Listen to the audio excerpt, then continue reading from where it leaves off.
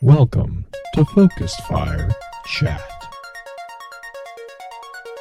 Explore together. Welcome back for episode 93 of Focus Fire Chat, recorded live on July 21st, 2017 on twitch.tv. Big shout out to the live chat here. Thank you so much for spending your evening with us. This is your host, Blue Crew 86. Alongside me, we have the man who has been said to have the voice of the flower and is the antithesis to everything technology, Justin Sane 0516. Have you gotten a chance to dive into the stuff that you already played, Justin? Actually, there's a little bit more here than I played, so that was nice. And yes, I finally got to play Sentinel Titan today, right before the show, so that was really cool. All I got to play at the reveal was Dawnblade, which was fun, but yeah. Which was fun. So did you get to jump into Crucible at all? Yes, I did. The Sunshot is my new best friend. Yes. I love the giant explosion for hitting someone in the stomach. That's amazing. Well, be sure to let Mel know we miss her over on Twitter at The Wind of the Stars. Life has proven to be pretty hectic for her lately, and we want to show her some support as she's getting everything sorted out. And then also from the depths of the madness-inducing mind maps, we are joined by our favorite Gunter, the one and only Green-Eyed Music Lover. Green, hope you're doing well. How's the beta treated you so far? It's good. I've probably driven away 6 or 7 people while playing the strike because I can't get over the Atheon door and everything that's over there. I just go stand over there and not move forward. So everybody else does the rest of the strike while I'm just like trying to break into that building. So yeah, it's been good. It's been good. I haven't broken the game yet, but I've made people mad. We haven't glitched in yet, but Pens and I are going to do it. We're going to make it happen. But yeah, they're dedicated. They're dedicated. In the guest co-host spotlight tonight, we are joined by the amazing lead archivist from our good friends over at Ishtar Collective, Purple Chimera. Purple, how are you doing tonight? I'm doing well. How are you guys? I think I built it up right. Like that was a good intro. I don't know. Was I supposed to add anything else? Okay. Mm-hmm. No, I mean, they won't give me a lab coat, so that's all. I'm really sad about that. But insiders only. Sorry. Yeah, I know. They're amazing lab coats. But all right, well, let's jump through the intro real quick, and then we're gonna start a conversation about the Blade Dancers. The topic of today's chat is going to be an in-depth look at the lore of the Blade Dancer. I asked Green to put together a high-level summary of the topic, and this is what she had to say. These blades, they're an extension of your arm, your reflexes, your light. Blade dancers may lack the striker's strength, but even a striker must admit the blade dancers move at a velocity strikers could only hope to match. You want to know fear? Face down a blade dancer, all sharp edges and crackling death. Then you'll know fear. You'll see the arc before you see the blade dancer, and by then it'll be too late. If blade dancers seem a little unfair, it's because there's no honor in how the blade dancer's arc seeks out targets. There's no room for honor in a fight. In the eyes of a blade dancer, this beautiful lethality and relentless style of destruction is something they revel in.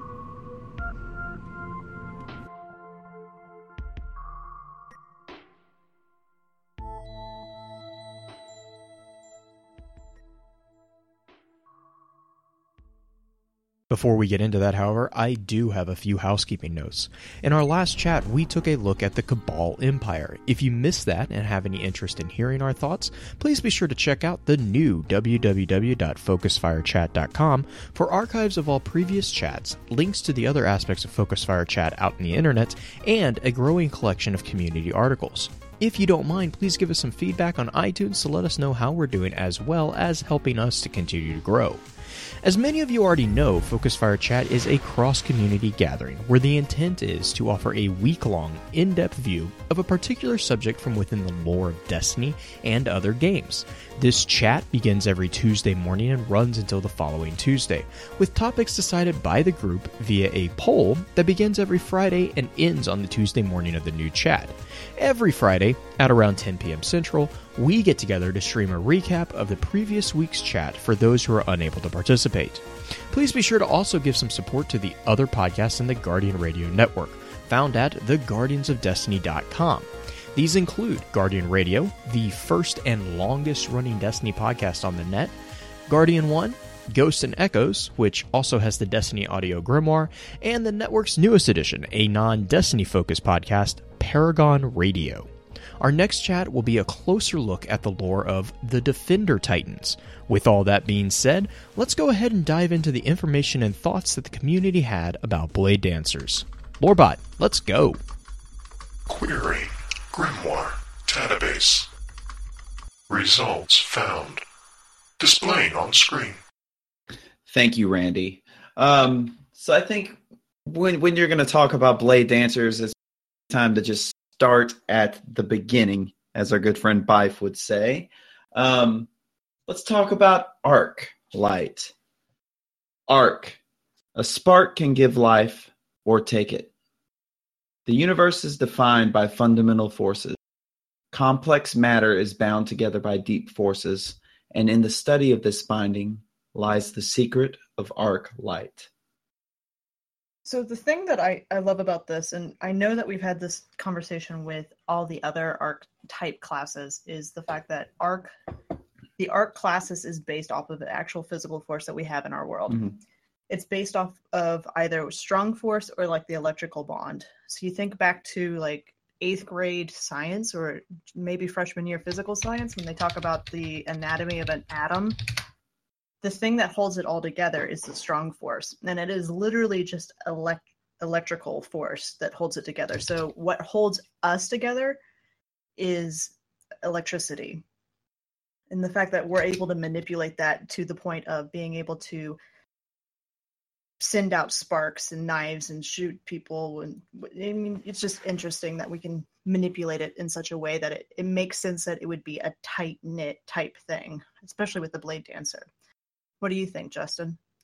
No, one of the things I love about this statement is that scientifically, like, you take light off of the end of it, and it's a completely valid scientific statement. Like, literally, that statement actually kind of describes the way atoms and molecules are all bound together. They're all by opposite charges being attracted to one another. And what I think about when I read about this is ionic bonds and ions, positive ions and negative ions being attracted to one another. And you know, we can go on all night long about my theory of light, but this kind of really heavily ties in. We may be getting to that later.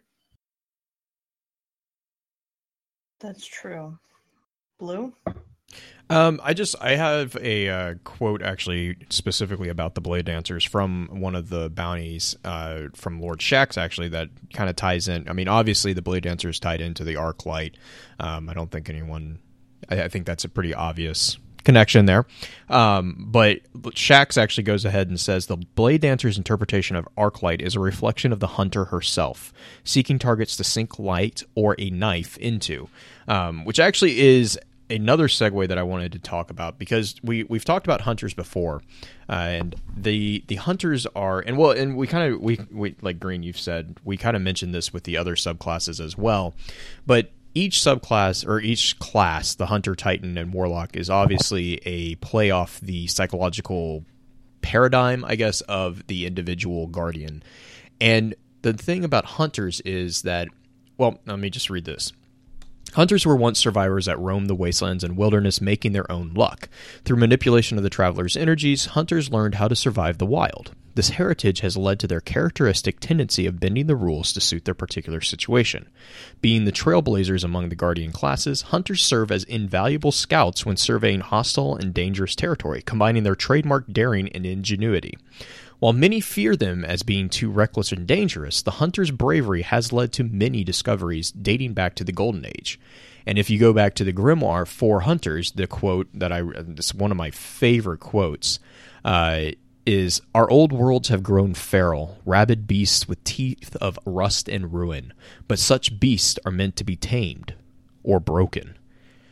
So, and then obviously, driving down into the actual Blade Dancer, you see that, and I think we'll talk about the Hunter here in a second, Green, but the Blade Dancer as well. And then we'll keep getting more and more granular as we talk through the Grimoire here. But the Blade Dancer's key thing is beautiful lethality, relentless style, and like I said, we'll definitely be talking about that. But in regards to Arclight, the manifestation of the Arclight is a manifestation of their view of how to interact with that energy. Just the same as a Striker Titan has their view of it, and a Stormcaller has the tickle fingers, right? They each have a different approach to how to manifest that light. And so when Shax is saying that the Blade Dancer's interpretation of Arclight is a reflection of the Hunter herself, then go back and remember, and Green, I'm going to hand it back to you here in just a second because you're going to read the Hunter card for us. Mm-hmm. But go back and remember that the Hunters were the ones that were the individuals. The Hunters were the ones that were the solo scouts for the most part. They don't really depend on others, which is, it also goes to show why the Blade Dancer is not a super supportive class, I think. The Blade Dancer is really meant from a super perspective to clear out low-level ads. Like, it's supposed to be crowd control. And that, to me, kind of does make sense within the lore of what a hunter was, or, well, what the hunter is, and their view of the world as well. So, Green, I'm actually gonna give it back to you to read that card. Well, Purple, do you have anything to say about Arc in general before we get into Hunter? No. Yes! I don't feel bad anymore. Okay. Just wanted to give you a shot. All right, so the Hunter card, the flavor text says, "Our old worlds have grown feral, rabid beasts with teeth of rust and ruin, but such beasts are meant to be tamed or broken." And then the card itself says, "Hunters stalk the wilderness beyond the city, harnessing the light to reclaim the secrets of our lost worlds. They are daring scouts and stealthy killers, expert with knives and precision weapons. Hunters blaze their own trails and write their own laws." And I mean, kind of like you were saying, Blue, the Hunter itself is just that rogue solo character that goes out and retrieves people. They're just as good at being on their own as they are being in a group. They probably prefer being on their own, but they're also kind of a wild type character, or wild card type character, especially a lot of the new flavor text. I know we're not technically into D2 yet. I think we can talk about it. I mean, I'm not going to turn down a chance to talk about the Jabberwocky, so... Oh, gosh, yeah. So the flavor text in the armor piece, the armor set, which is... Do you remember the name of the armor set? I don't have my book out. Honestly, I don't. I just remember that it is... Is it Frumious? No. No, Frumious. Frumious. Uh-huh. So Frumious, the Frumious set for the Hunter has quotes from Lewis Carroll, who wrote the Jabberwocky, right? Yes. Well, yeah. So Alice in Wonderland. Alice in Wonderland. Right. But just real quick before you go on, Frumious is actually a word that he also invented. Mm-hmm. So the Frumious Bandersnatch is, I think, is the poem. I think, Through the Looking Glass is the poem, but the Bandersnatch is the Frumious Bandersnatch, and I think it was a combination of the word furious and I can't remember. I have it written down. I'll be right back. I'm going to grab it real quick. Fuming and furious and it was coined by Lewis Carroll, who said it was a blend of fuming and furious, and it was used in both Jabberwocky and the hunting of the Snark. So that's actually it's a giant nod to. Sorry, hang on, I'm waiting for her to get back. Okay, I'm back. Sorry. Nope, that's fine. I found it right as you took off. So yeah, I was just saying, Frumious is a combination of fuming and furious, and it actually is. I mean that entire armor set is a giant nod to the Jabberwocky and Lewis Carroll in general. And it was first used in Jabberwocky and also in the hunting of the Snark. Right. Those were the two instances that he actually used it. Just a rundown of the flavor text from top to bottom, if you don't mind me just giving. Yeah, no, go for it. The mask, you put the Snicker in the Snicker snack. The grips, it makes perfect sense to you, and that's all that matters. Vest, when have you... Let's see if I can read my own writing. When have you ever known hunters to do as they were told? In the strides, it says, mostly the hero, but with a healthy dash of the monster too. That's what it means to be a hunter.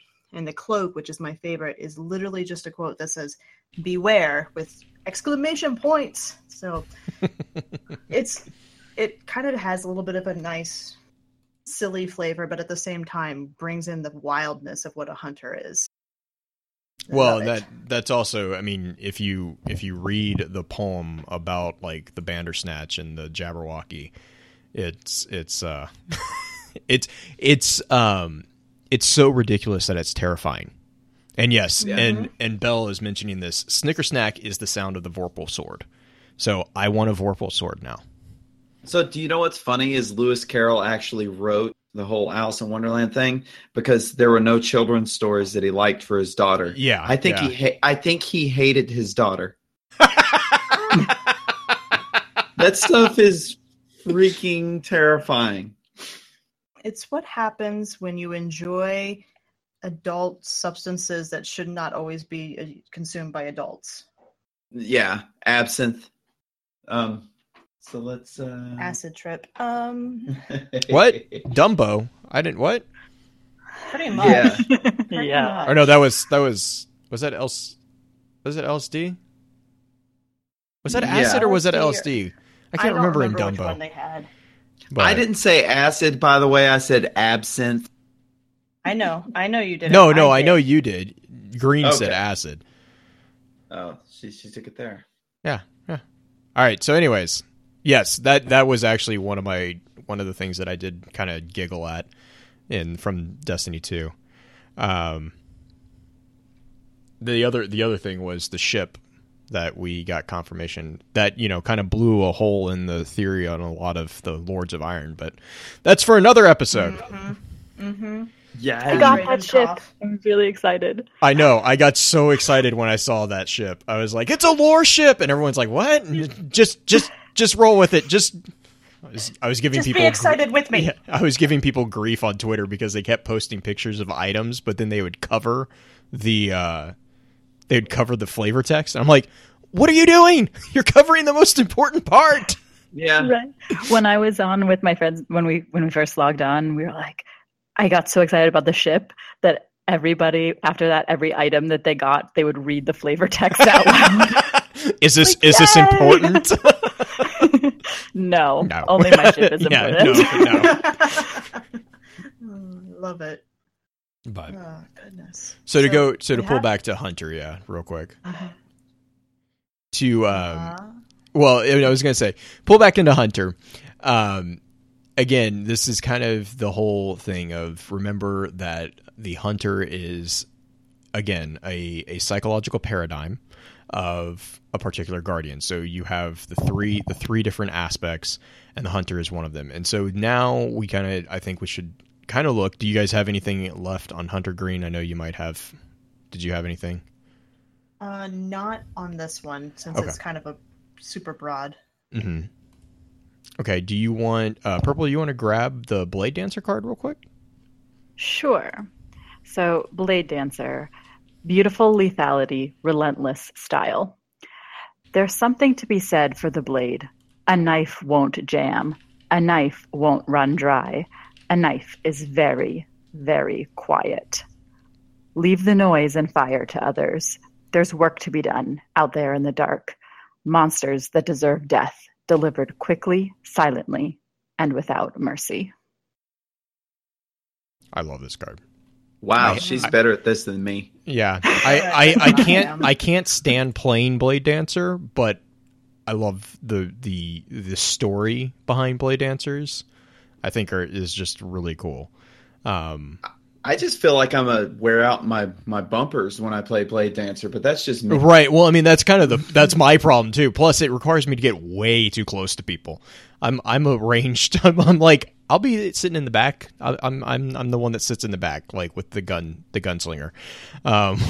If I have to reach out and touch someone, that's a bad thing.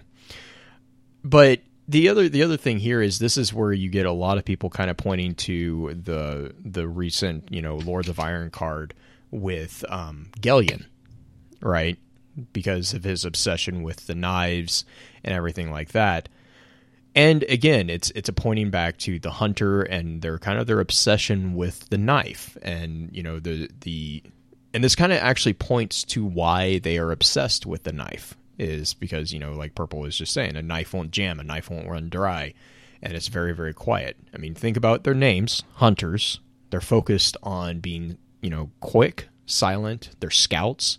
They need something that's dependable, that doesn't need to be maintained, every other day. And that's really a knife. That's also the same thing that you can say about their cloaks, is that it's something that is multi-personable, or multi-person. I can't talk right now. Multi-purposed is, the cloak can be a blanket, it can be a tent, it can be, whatever they need it to be. Same with a knife. It camouflage. Can be right, camouflage. A knife can be the same thing. A knife is just as much a tool as it is a weapon.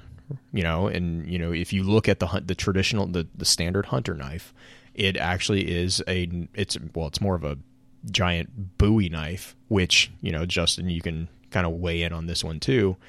The Bowie knife was actually meant to be a weapon as much as meant to be a tool as much as it was actually a good weapon. Like when you talk about hunting knives, that's what they are. They're not actually, they look scary, but they're actually meant, they're designed to be used as a tool. And yes, they just happen to be really decent weapons, but that's not their primary function. Yeah. Go for it, Justin.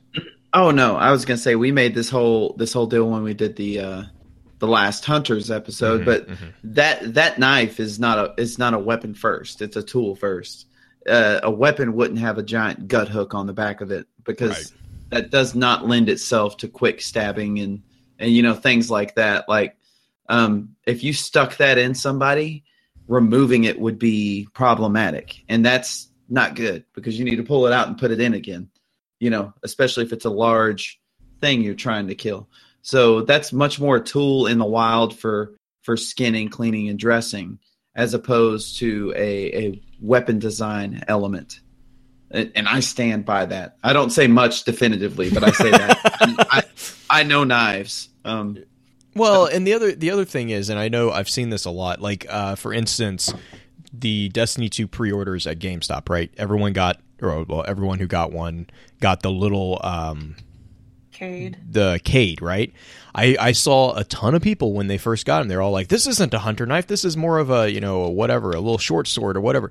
But if you actually look at the hunter armor, you'll notice that every single set of armor really does have a different type of knife on it. There is not a quote unquote. There is the standard. The knife that everyone thinks of, which is actually more of the throwing knives that the gunslinger has. If you ever watch the throwing knives, those are actually that's the one that everyone kind of connects with the hunter. But every single hunter really kind of had their own style of knife. And so Cade always had the little, I don't even know what you would call it. It's almost like a machete type thing. Yeah. And if you actually look at a Blade Dancer's Super, and I remember going through and like trying to find a picture of the Blade Dancer's Arc Blade. The Arc Blade is actually more of a small sword. It's almost more of a There's oh god, what are those called? I know. I'm trying to remember. I can't remember. It's not a kukri, is it? Well, it's like a flattened kukri. It's got the same curvature as a kukri, but it's not boomerang. Like the blade aspect has the wave, but the back of the blade is not bent. You're thinking of a bolo. Is that the bolo? Is that what I'm thinking? Yeah, it's got an elongated back out towards the tip. Yes, bolo. Yep, that's it. It swells towards the tip and comes out to a point that's in alignment with the tang. Yeah, right. And it's also the same as the kukri machete. The kukri machete is the one that I'm looking at too. Just simply because I freaking love kukris. They're you need to watch Forged in Fire, folks. You'll learn. Oh yeah, that's amazing. But so yeah, and so like that was the other thing is like if you look at the Blade Dancer's arc blade, it's actually not the standard, assumed hunter blade. It is more of a machete. Yeah, much more like a bolo, like we were talking about. They're really swollen out towards there's a lot of belly to that knife. Right, it's meant for swinging, is what it is. I mean, to kind of delve into that, Justin, correct me here if I misspeak. But machetes are meant, again, a blade that is not actually meant to be a weapon. It's meant to be a tool. A machete is meant to be clearing out brush and clearing, basically different types of usually stronger brush.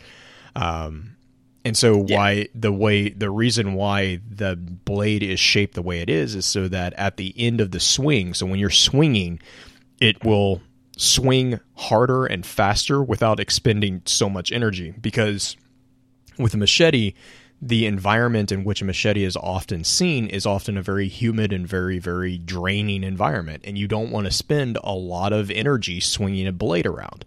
So what they did was they put all the weight at the end of the knife or end of the blade, and that way you don't have to expend as much strength to get a swing that has a lot of power behind it.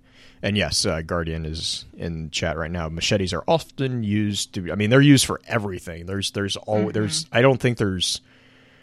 trying to think of a culture that doesn't have a form of a machete, and it's just because it's probably a desert culture.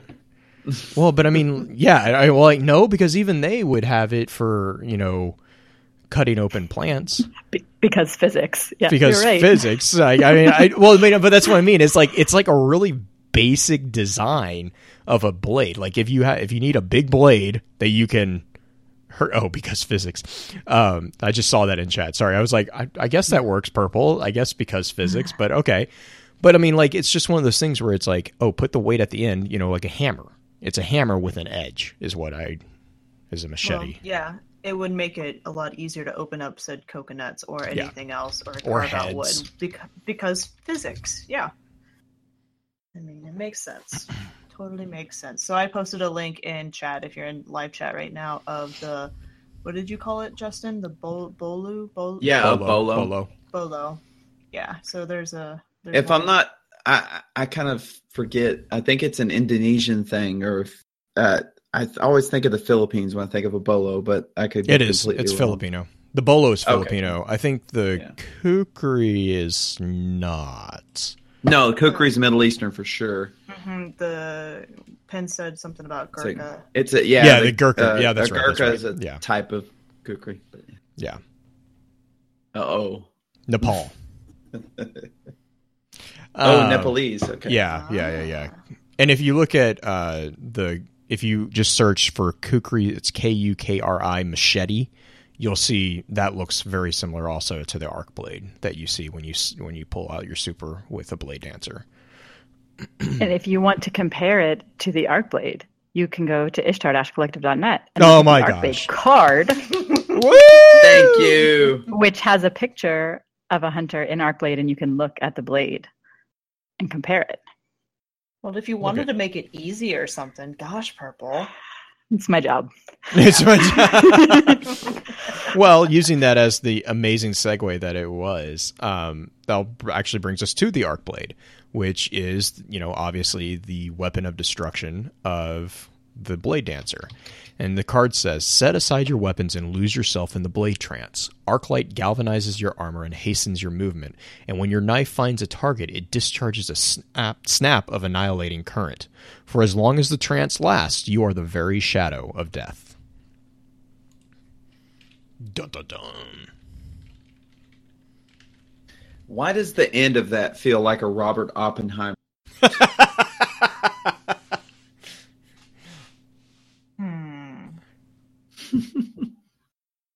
For I am become Fraggle, destroyer of worlds. The very shadow of death. Yes. I love that they refer to it as a trance. Because say if you've ever popped Blade Dancer at the end of like a Trials match, just out of spite that you ended with your super, you know, you will notice that there is sort of a swaying Cobra type, you know, aspect to it. You know, it's almost like it's actually alternating current, like you're actually undulating somewhat. Undulating. I was looking for the right word. That might not be. Yeah. Well, I mean, it makes sense that the frequency would vary. Mm-hmm. So undulating is as good a word as any. But snap of annihilating current. So, okay, Mr. Electrician Man, I had a question for you. Yes, I love these episodes. Mm-hmm. I know stuff. So does the electric current come in waves? Does it function like waves where it undulates like you were saying? It depends on the type of current. So the type of electricity that's, you know, in 90% of the applications on planet Earth, well, that might be a little high, but you get me, is alternating current, meaning it's produced by a generator that has a rotary motion to it. Now, because of the way the generator's made, and I won't get into that because that's a whole conversation, the polarity of this current is constantly swapping polarity. It's constantly doing a cycle from a neutral state or a zero state to a positive peak, back to a neutral state or a zero state, and then to a negative peak. And that's called a cycle. What we're used to here in America is 60 cycle or 60 hertz. If you've ever heard the term 60 hertz, which is like if you've ever bought an appliance in North America, it's going to be rated for 120 volt, 60 hertz. Hert will have to tell us what frequency they're on in Canada. But anyways, when they refer to that hertz, that's the frequency. So 60 hertz means 60 times a second, our alternating current here in North America goes from that zero voltage state to a positive peak value. So in the case of 120 volts, it goes to 120 positive and then comes back to zero and goes to 120 negative and back to zero. So it goes from zero, positive, negative, back to zero. It's doing that 60 times a second. So if you've ever wondered why certain electrical appliances hum, that's where the hum comes from. It's not humming because it doesn't know the words, like my first mentor told me. He was giving me bad intel. No, it hums because of that vibration, which comes from that constant alternating of polarity. That's where alternating current comes from. Direct current, which, to give you an example, most of us are, familiar with, is a battery. And direct current doesn't swap polarity. Direct current is always the same polarity. So when we talk about that undulating or that, that kind of humming quality to electricity, it's much more associated with alternating current, which, is more times than not man-made electricity. It's not really made because, the laws of conservation of energy tell us that you can never create energy. You can just convert it from one form to another. So when I say man-made energy, that's not entirely accurate, but I think you get what I'm saying. Mm-hmm. Was that even a little bit on point? It does help, yeah. So okay. Here's the next question to follow up, and I know I'm kind of going on this a little bit longer just on the nature of how the arc works. say a lightning strike. Is a lightning strike, it would not be oscillating like the, what kind of current did you call it? The alternating current or Alternating AC. You know, have you ever the band Yeah. AC/DC? direct current versus alternating current. Got it. So would a lightning bolt, an immediate strike where it discharges in one place, where it doesn't have a chance to vibrate back and forth between two different places or vibrate between two different states, whether it's positive, negative, neutral, would that technically be a direct current? So it's really, it can't be quantified as direct current, because it's not in any way, shape, or form continuous. Direct current, you know, the characteristics of direct current is that it is a constant polarity. The fluctuating nature of a lightning strike that's created by, and this is just completely off the top of my head because my normal job doesn't entail me detailing lightning strikes, but and I might have the polarity switch. Why not? Justin, remember, if you can't find the breaker, just kink the kink the wire and the electricity will stop. It's just like water. Yeah, but but if I have the polarity wrong and there's a physicist in the live chat, which if I say it wrong, there will be one. So if I have the polarity wrong, just switch it. But you can attribute a lightning strike to a concentration of positive ions in the atmosphere and negative ions on the ground. So that difference in potential leads for there to be a path for current to flow. That's what a lightning strike is. Now, a lightning strike is not constant enough to be quantified as direct current. So, you know, my layman answer on the lightning strikes is they're kind of neither. They have characteristics of both. A lightning strike isn't clean enough to be easily quantified as either. And a scientist could probably tell me all that's BS, but that's my opinion. I like that because when you watch either Arc Blade or Blade Dancer or our new one, our Arc Strider, when you watch them, if you just pop your super and just stand there, you vibrate. You're oscillating on your own. And then as soon as you discharge or as soon as you attack, as I hit my microphone, as soon as you attack something or attack the ground, attack the microphone. The air, yeah, pretty much. As soon as you hit something, it gives off a discharge, like kind of like in a lightning strike, is what I've always equated to. So when I actually read that part of the art, it speaks about when your knife finds a target, it discharges in a snap of annihilating current. I actually am thinking of the Guardian as a little bit more of the electrode in this situation. Have you ever seen a welder? Right. Yeah, I was about to say, wouldn't the target be kind of closing the circuit? Exactly. That's exactly the way I'm reading it. And by the circuit Blue's referring to, we're referring to the circuit that exists between the Traveler, the Guardian, the victim, back to the Traveler. The victim. It has to be a closed loop, or else no current will flow, i.e., no.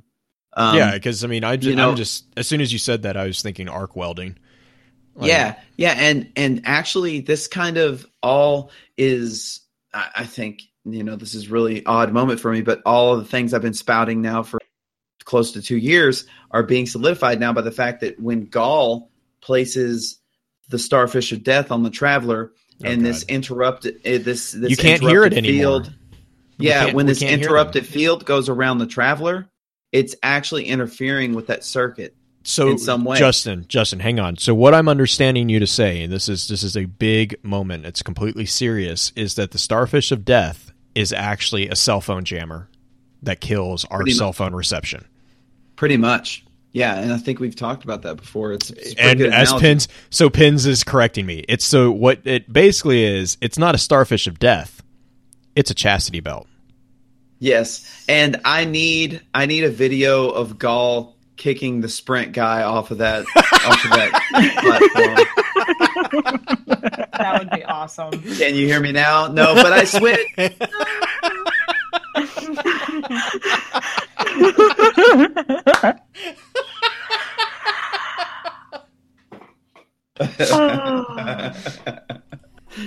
There's my contribution. Wow, I feel like I talked a lot there. You guys.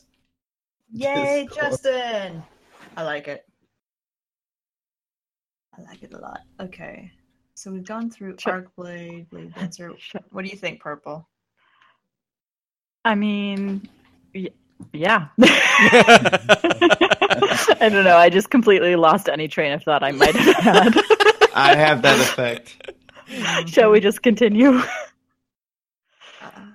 Well, the next thing's it's worked for Well, us so Green, far. I see you have a question about that question about the Traveler being disconnected, right? yeah, but it's So- technically it's D2. So okay, here's my Well, but question it's a valid question, and right. I let, think it. let me just pose it to the audience. The question is, if we are cut off from our light with the Traveler, why is the light directly pulled out of us? You see the ghost image of the light being pulled out of us with Gaul. Now, I think it was unknown posted a video on it. I can't think of his last name or his last part of his gamer tag. Player. Unknown player. He posted a video, Unknown player? I think, about how Gaul is pulling the soul out of us, essentially, which is the light, which is a very poetic, very, very poetic version of it. But and it's like, accurate. okay. Well, part of the soul. He's pulling part of your soul out. He's not pulling the conscious part. He's pulling the essence, the Right. ghost part. Right. The But- anima. Mm-hmm. But Well, no, because we're still animated. Well, and Green, go ahead and finish because I think I have an answer for you on this question. the rest of that question was, wouldn't we still hold on to some of the light? Which is why I was like, okay, we're still animated, we're still alive. Granted, I guess we go back to biological functions rather than light fed functions, but at the same time, how weak we are because we haven't depended on it. I don't know. It's just interesting. Blue, you want to jump on that? Yeah, one? so like this is actually kind of in line with, Justin was talking about how his theories were kind of getting support. This is actually kind of in line with my theory of what exactly light is. And so like light is, if you kind of understand a tripod theory of metaphysics from an Aristotelian point of view, you have three aspects, right? You have the matter, the body. You have what's called the nous, which is the mind or the consciousness of the individual, and then you have this power, this animating force, this animating spirit that's called anima. Light is kind of like anima. It's an animating energy that is manifested in mostly three elements, but everything in the universe kind of has it seems. You see that and we talked about this, you see that a lot in the Thorn series, where we were reading through and Dredge and Yor is talking to a bandit and is saying, you just have a spark of light, but it's something. And that is a normal person that he's speaking to, we're pretty sure. But it points out that light is in everything for the most part. We also see this in the Hive. Hive deal with the consumption of light.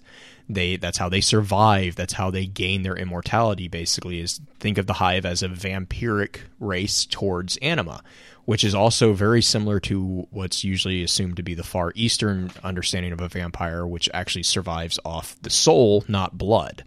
And I think we talked about that kind of in depth as well. But if you understand light to be an animating force, then you also have to understand that as part of a natural thing, you're going to have a degree of light that is just innately in you. So if you look at a guardian in that way, basically what's happened is the ghost jumped you, like they jump-started you when they resurrected you. You are channeling directly from the Traveler an immense amount of light, right? You have an immense amount, more than what is naturally capable of being channeled through someone. That's where we get the idea of the paracausal, because we have so much light, we can actually sidestep causality. When they take that light away, that is basically us getting it's like taking a battery and, pulling it off a charger. The battery is no longer connected to a direct current, and Justin, I know I'm slaughtering this. The battery is no longer connected to a direct current, so it's actually having to run off of itself. Now, as far as electricity goes, and this is very similar to a cell phone or a tablet or anything like that, if you just leave them plugged in for a long time, you know what happens? The battery actually gets damaged in a lot of them. Now, some of the newer batteries, they've fixed that, but in the old devices, if you left your laptop plugged in for a long time, you would actually damage your battery to the point that when you did unplug the battery or when you did unplug the laptop, it would have a legitimately a very shortened lifespan, because it was so used to having that energy constantly flowing from an unending source that when you pulled it out, the battery was no longer capable of holding the charge as efficiently as it usually did. And that's what I kind of see with the Guardian, is we have gotten our bodies in the game have gotten so used to having this constant influx of immensely, supernatural amounts of power of light, that when that plug suddenly gets yanked, it's us being like, oh, we have to actually, it's like an astronaut coming back to Earth. Oh, our muscles actually have to hold us up. Well, our muscles haven't had to hold us up for as long as we've been walking around, because we've been walking around with the energy of the light. So that's why there's, you're not dead, you're not being killed, but you are being pushed back into a mortal shell. You're being returned to mundane qualities. And so that's my understanding of why, you see that animating ghost of energy being sucked out when the starfish gets applied. Does that make sense? But okay, my question actually, it makes sense that we would lose our energy eventually, but the fact that it would just to the side still blows my head up. Well, and I think that's also because of the connection via the ghost. I think it points to how much of a connection there actually is. Also, it depends on how, if we're still talking electrically, it depends on how you view the Guardian. Right. If you view the Guardian as a capacitor, it wouldn't make any sense that the second the Traveler was cut off, that we lost our charge or our light, because a capacitor has a property to it called capacitance, meaning it can hold an electrical charge. Ask any HVAC apprentice, because their lead man will inevitably charge a capacitor and say, "Here, catch this," and throw it to them. They will shock the crap out of themselves. Okay, but that's the whole draw of a capacitor. So that leads me to kind of lean away from the capacitance model. So if you're believing that a Guardian is a low, let's just say light capacitive entity, meaning he doesn't have a capacitance, an ability to store a light charge on his own, okay? If you go with that model, it makes perfect sense that when you cut off the source, the charge at the electrode, or, when I say electrode in an electrical jargon, I'm talking about the point of contact. So an electrode on an arc welder is the part of the arc welder that contacts the metal and makes the weld. An electrode in a grounding system is the part that makes the contact to the earth. If the Guardian is the electrode in this light model with the Traveler's the power source, it makes perfect sense that the second the source is cut off, the charge would it's a little bit artsy to have it kind of, because that's not the way it would happen. It would literally be more like a water faucet being shut off. Mm-hmm. But that makes sense. That makes sense. And if you want to think of the role of the ghost, I always think of the ghost as more of the capacitor, the Guardian as the electrode, and then I'm going to even take it one step farther. The Traveler's been ring-fenced, okay, and disrupted. What is the ghost? The conduit. A paperweight. No, what is the ghost literally? Like A literally, paperweight. what is the ghost made of? The Metal. traveler. The It's a traveler. part of the traveler. It's a part of the So traveler. wouldn't it stand to reason that the parts of the traveler, the disjointed parts of the traveler, would be disrupted as well? Because that commune with the collective has been disrupted. So now the capacitor's been cut off, the electrode's been severed, and the charge is just nowhere to be found. That's my interpretation of that whole. Now, I know when Bungie was pitching it to put that cinematic together, like, yeah, we'll have like a cool effect, and then the thing will just kind of float up in the air. No one will think twice about it. Big whoop. But that's my thoughts. Well, you can kind of explain it away a tiny bit, and I questioned Blue about it, and it's just another way to think about it. If conduit, electrode, traveler, all these different pieces, what if once the ghost resurrects us, it's intimately tied to us? We already know that's kind of the case, that our ghost is our ghost. Once the traveler light source gets shut down, the ghost powers down too, because that's its direct link, but it grabs onto whatever light it can, just like the traveler does in some respects, sucking the light out of us to power it one last little bit as it's falling. So it pulls the energy out of us towards it, because it goes towards the direction of where the ghost has been. Mm-hmm. Not saying that's exactly what it is, but it's a theory as to why it happens. There, and there's nothing to say that all of this paracausal machinery follows all these stupid causal rules I'm trying to impose on it. But I think that's a good take on it. And also, I want to clarify something just to make sure everyone understands. I know I've said it a couple times, and it's kind of like I misspoke a couple times, but I don't think the traveler is a source of anything, because I don't think there's a source in the universe. I think there's energy, and it's constantly moving and changing and evolving and moving and changing and evolving, going from one state to another. I think there are bodies in this solar system with properties that help them to amplify certain effects or facilitate them or disrupt them. But I don't think there are any, sources. The closest thing we have to a source in our solar system is a star. But all that is a nuclear reactor burning fuel. Mm-hmm. And one of my favorite amplifications of light that I can think of is exotic armor. Actually, I would say that this first exotic armor allows you to be more efficient with your light. Why don't we talk about that? Let's talk about it. Which one we want to talk about first? What do you think, Blue? Oh man, the Mask of the Third Man is. It wasn't me. Oh my gosh, it's such. There is so much trivia about this one piece of armor.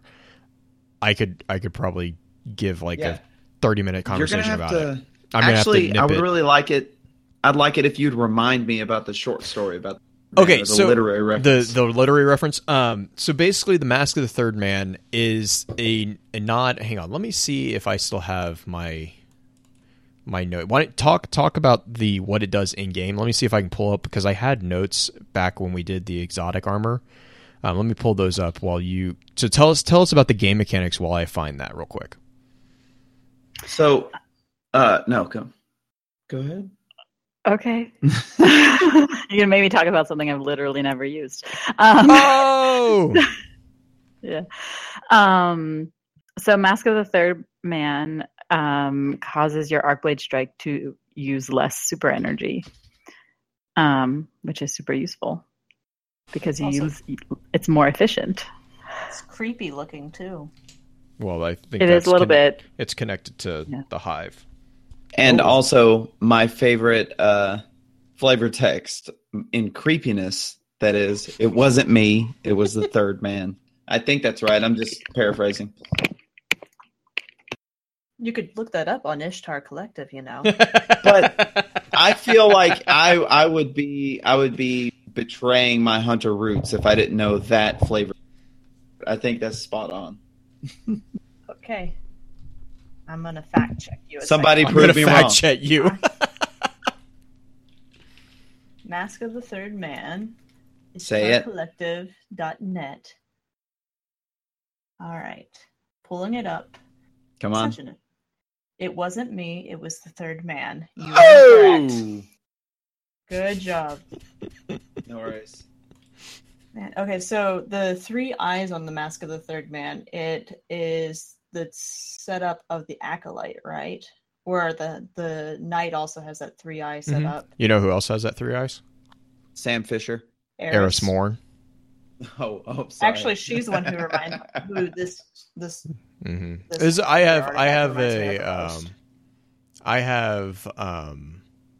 an argument. Theory? I kind of have an argument that this is actually a helmet from her, because of the similarities between the Hive and the way that this actually works, and because Eris, while she was when she was a guardian, I'm pretty sure she was a blade dancer. If you read if you read the Crota Inn grimoire story process, she talks about having to survive by hiding in the shadows, which invisibility really helps. When we actually go through Crota Inn raid, when you go through the beginning, the death hallway, if you're a blade dancer, that invisibility again comes in very useful. It's used to sneak through. So that's where I kind of make that connection just myself. And then also the Arcblade strike uses less super energy, so you can use it more, which would be useful against the army of Thrall. So to me it seems like a very, very clear implied nod.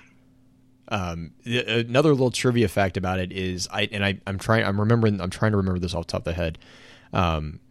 Depending on the gender of your guardian, the eyes light up a different color, I believe is what that there is an aesthetic change to the armor, and I believe it's based off the gender of the guardian. And it's the eyes. They're either blue or green, I believe. And I have never noticed that. It's a very, very, very small thing. It's like the Cacaw helmet. I can never remember it. The Cacaw helmet? The gunslinger helmet. Yeah, the one with the beak.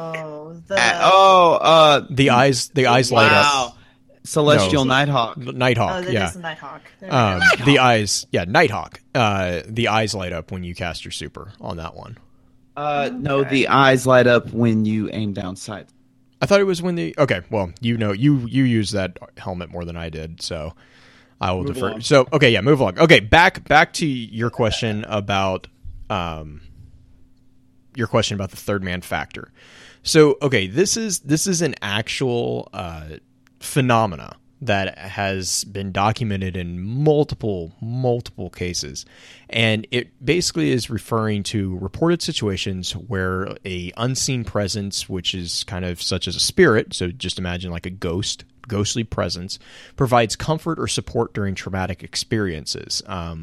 I believe one of the first really documented references was actually by Sir Ernest Shackleton, where he described a belief that an incorporeal being joined him and 2 others during the final leg of their journey. And the quote was, quote, "During that long and racking march of 36 hours over the unnamed mountains and glaciers of South Georgia, it seemed to me often that we were 4, not 3, end quote. And basically what happened was he wrote about this in a book called South, and it's a pretty good book. I think I finally managed to find a copy of it and read it. I'm trying to remember. It's been a while. But basically, when he wrote all this, the admission of that sensation actually resulted in survivors pretty much across the globe coming forward and basically agreeing and sharing similar experiences when they were going through extreme hardships. You had mountain climbers such as Reinhold Messner, polar explorers Peter Hillary and Anne Bancroft. these are all people who have reported similar experiences. One study of cases actually involved adventurers reporting that the largest group involved climbers, with solo sailors and shipwreck survivors being the second most common group, followed by polar explorers. And this is often related to a concept that is similar to a guardian angel or imaginary friend. Now, and this is kind of where it gets really fun, because what they kind of did was they've kind of taken this into what modern psychologists have coined this the third man factor. And they have actually started using the third man factor to treat victims of trauma. The way they argue is that this is a, quote, cultivated inner character that lends imagined support and comfort to the individual. And that's a quote about how you can utilize this factor to help heal. And you actually see this also in literary references, such as T.S. Eliot's The Wasteland, which, Green, you should know why I'm focusing in on that one. So The Wasteland is actually, I think it's lines, let me find the quote here. Okay, yeah, here. Lines 359 through 365 of T.S. Eliot's modernist poem, The Wasteland, were actually inspired by Shackleton's experience. And this is actually, Eliot actually made this note. And the quote is, quote, "Who is the third who walks always beside you? When I count, there are only you and I together. But when I look ahead up the white road, there is always another one walking beside you. Gliding wrapped in a brown mantle, hooded, I do not know whether a man or a woman. But who is that on the other side of you?" End quote. If you look at the helmet, it actually does have a brownish hood, and you cannot tell the gender of it because obviously it's a helmet, with the exception of the eyes, which I believe Trigger in the chat confirmed: blue for male, green for female. So there is that instance as well. The other one that really comes to mind is Lonesome Dove. There is a Lonesome Dove reference in one of the characters who survives an attack during the walk back. There is a reference to a spirit that is guiding them. And then also, I don't know if you guys have read World War Z, but if you haven't, you really need to. It's an amazing book. But in World War Z, there is a character who crash lands in the middle of a zombie-infested territory. Basically, they are able to survive, and they're actually picked up and survived by this assistant of a Skywalker, or an individual who goes by the name of Skywatcher, codenamed Metzfan, which, as you later go through her short little segment, you actually find out Metzfan is completely a figment of her imagination. And even though the character at the end of the whole thing still maintains that Metz is a real person, throughout that entire story, it was that was the third man factor that helped her get through the traumatic situation of, landing in zombie land. But yeah, so the third man factor, there's immense amounts of research as far as the phenomena goes. I think one of the most recent ones that I'm seeing right now is that's July 3rd of 2009, is Sarah Chalmers. There's an article that was written called The Third Man Factor, How Those in Dire Peril Have Felt a Sudden Presence at Their Side, Inspiring Them to Survive. So the third man factor has always been a positive factor. It's not a negative thing at all. It usually comes into play when you're going through extreme trauma, and it actually gives you the strength to continue and to survive those situations. It's a coping mechanism psychologically. Right, which again, who do we know who would really benefit from a guardian angel in a dark time and dark space? Mm-hmm. I know. Eris, which is another reason why actually I kind of connect this mask with her, is because Eris, going through the PTSD that she has from the depths, the third man factor would be something that would allow her to survive. So she spoke to Toland a lot. Do we actually know that she spoke to this brings to question that entire thing of, was she actually speaking to Toland, or was she speaking to a projected image of Toland? Mm-hmm. You know, we and know that she learned from Toland, whether or not she learned direct from him, right? or just his diary. Exactly, I was about to say we know that she had his journal, but we don't know if he actually And I'm saying in Destiny's universe, we definitely know that he is capable of communicating from beyond the veil. So I'm not saying by any means that he didn't, but I'm saying it does bring into question if this is actually something that is connected to Eris as a way. The third man factor would actually point to that maybe she was just kind of, you know, humans are social creatures. We require social connections in order to stay sane to a degree. Mm-hmm. When you are in a solitary, that's why solitary confinement is so effective, right? Even for the most individualistic and loner type personality, eventually solitary confinement will break someone and you'll go insane because no, go forward, Justin. Oh no, I was gonna say, you know what this brings to mind is Wilson from Castaway. Right.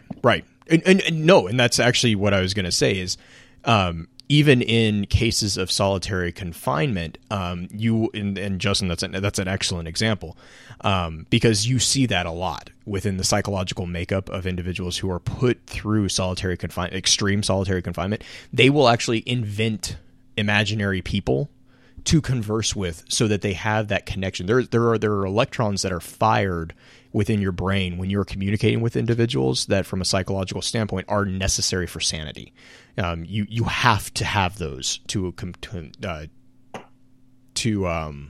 continue operating as a human. And so that's where, again, third man factor is that kind of that disambiguous figure that is operating in that way. But integral companion. It provides that for an individual. And I think my final kind of nod to the third man factor, I warned you I could go on for this is a immensely familiar thing with regards to phenomenology. But the other thing that I find very interesting about third man factor is that it is actually one of the few phenomena of this type of this kind of thing that actually is experienced in groups. It's not necessarily a solo individual. So like an individual will always, like you see that a lot, like, you know, and they said that they're talking about like shipwreck survivors and stuff like that. You see that's the Wilson type figures. But this has actually been documented from groups of people. So like there are groups in which the group feels the presence of this, you know, guardian angel. So it's not just one person. Now you can discuss whether or not that's a shared collective of, you know, the phenomena or whatnot. But to me, that's actually really fascinating in and of itself, because this is actually a group syndrome, not necessarily a individual feeling that way. Interesting. So, okay, I'm gonna segue, and this is gonna be a sorry. sorry. But I came up with a segue for this one. Nice. So we've talked about the third man and how it's just that everlasting presence beside, like within or beside or next that you kind of feel. Well, what better exotic to talk about next than the one that relates back to the One Ring within the Lucky Raspberry? Because if you read the Lucky Raspberry flavor text, no one has ever died wearing me. It's true. She leaves the unworthy before they fall. Just like the One Ring. She does, precious. She does. It's disturbing. It's disturbing how good you are at this. Mm-hmm. I never even read it that way, Green. You're completely correct. That's what the ring does. It's like, oh, you suck. I'm out of here. Mm-hmm. But I also read that as a kind of a cheeky way to kind of juice the stats there. No one's ever died wearing me. I leave long before they die. I thought that was pretty good. You trying to swim away? Sorry. Actually, are the dots on the chest meant to look like a raspberry? I don't know if that a raspberry has a discernible shape. It's like a broken rhombus, is what it looks like. It's like a BlackBerry. They named it because of all the modules or all the buttons on it. Like they named the BlackBerry, the phone BlackBerry, because it looks like all the little bulbous things on BlackBerries. But the thing that disturbs me about this chest is this flavor text reads like a transmission between two separate entities. So you have the first entity saying no one has ever died wearing me, and then the second entity chiming in saying it's true, she leaves the unworthy before they fall. So it leads me to believe that this chess piece has multiple personality disorder. And it's talking to you. Dissociative identity disorder in an exotic maybe so. AI. Yeah, maybe so. Oh my gosh. And that would also be hilarious. And also plagued with a useless exotic perk. It just it makes me think of the classical two-headed giant in which the two heads are arguing with each other. Mm-hmm. Oh, yeah. And no, you said this. You said this. So, and actually, the exotic perk on this one actually nods back to the whole luck factor. It's called Make Your Luck. And it's basically your garbage arc bolt grenade chains a little bit further. You spawn with full grenade energy. So this was meant to be the hunter armamentarium almost, but it doesn't give you a double grenade because why? If the grenade actually did more than just kind of tickle you, it'd be great.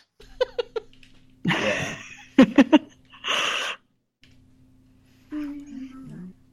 Okay, I have nothing on this segue for the next one, so tag somebody else try it. Oh, the ATS-8 Tarantella. The dance. Yeah. Oh god, the ATS-8 Tarantella is the chest piece. Am I not? I didn't wear this. Yes, it is the Hunter Exotic chest piece. Is it a chest? I thought it was. Oh no, yeah, I think. Yep, you're right. Yeah, you're right. The ATS-8 Arachnid. Arachnid's the helmet. Yes, that's the.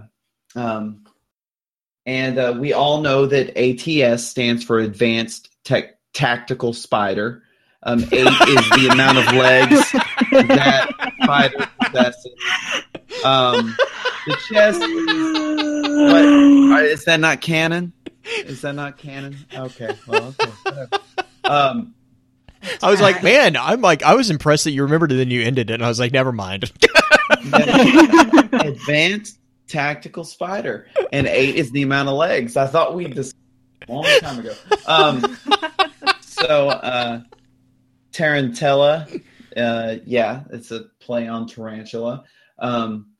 And I love the flavor text here because it actually kind of mini explains why the exotic acts like it does. And I love it when flavor texts do that. It says the piezo wave induces controlled muscle spasms to improve combat performance. And I know I've probably explained this before because we've talked about this exotic before, but a piezo is it's a type of stone or mineral that has a couple of really special properties to it. Quartz is a type of piezo. What do you use quartz for most in modern life? Watches, right? Mm. So a piezo is a type of mineral where if you apply an electrical charge to it, it will vibrate at a specific rate and frequency. That's how you get a quartz watch to work. You basically have a battery apply a charge to a quartz prism, and it produces a vibrating ticking that, when finely tuned and engineered, can result in, an accurate keeping of, time. Now these things actually work in the reverse as well. If you apply pressure to them, they can actually create an electrical charge. I say create. That's not correct. They convert that.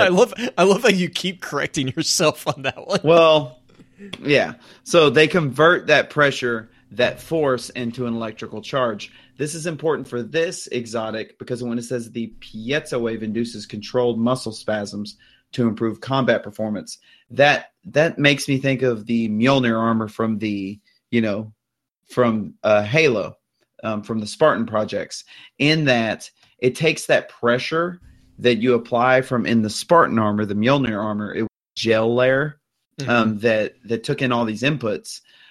It takes that pressure, converts that into an electrical signal, and then the electrical signal is interpreted by some sort of, supercomputer embedded in your neck, and then translated into combat performance. But this is a really cool exotic. I didn't use it much. It looks awesome. If you really focus on the front of the chest, it is a spider's eyes and then teeth, which is awesome. And also, something really weird about this, the Tarantella perk on the perk tree is the arc symbol with bat wings. Explain that one to me. I have no idea. But maybe Purple Is it really? can. Yeah, check it out. The perk symbol is pretty much, I say bat wings, they're wings on the arc symbol. But the exotic perk is take reduced arc damage from minions of the darkness.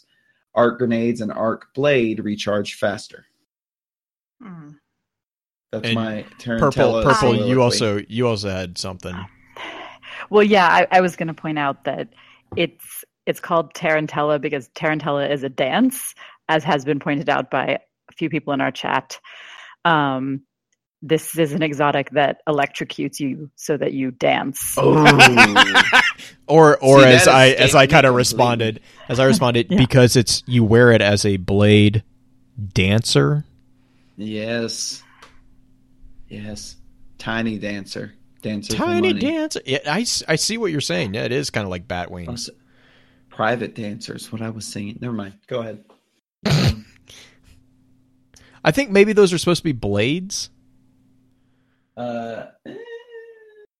Like the blades from our arc blade symbol. If they are, They're it's- really weird. That's my only thought. does Is it- like does it not look like wings? Though? it looks like bat wings. I totally see what you're saying about bat wings. If your job is iconography and there you fail.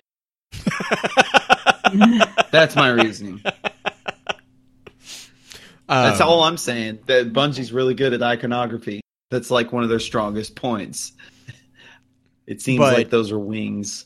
Yeah, it does. Those do look like a little bit more wing-like than blade. But Purple, and going off that dance, the history behind the Tarantella, I think it's Tarantella. I think it's Tarantella. You're putting Is the it- emphasis on the is- wrong I know. I'm syllable. trying. It's Italian. I don't know. Pins is going to yell at me. But it's actually a dance that's origin is connected to Tarantism, which was a disease or form of hysteria. Gosh, that appeared in Italy in the 15th to the 17th century and was obscurely associated with the bite of a tarantula spider, hence the name. Victims were seemingly cured by frenzied dancing, and that's where you get the whole thing of we're going to shock you until you dance. Nice. That's like the whole dance, like you think no one's watching. Well, that's what the there was in chat. Hiko, you can dance if you want to. You can leave other armors behind. Oh man. Oh, that's perfect. Oh. Bravo, chat. I love it.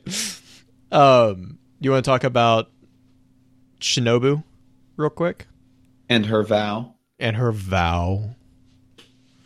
Do we know if Shinobu is actually the name of Yes. this character? Shinobu was the Purple. Correct me here. Shinobu was the leader of the Six Coyotes. As far as we are aware, yes. Originator and leader, I would say. So, in the Six Coyotes, I wish I could tell you what they were. They were a group. Because They were a group that that did stuff. shepherded people out They of the did wilderness They did stuff. in the collapse. So the Shinobu's vow flavor text is no supplies, armor in tatters, but the refugees had asked for help, and she had given her word. Tale of the Six Coyotes.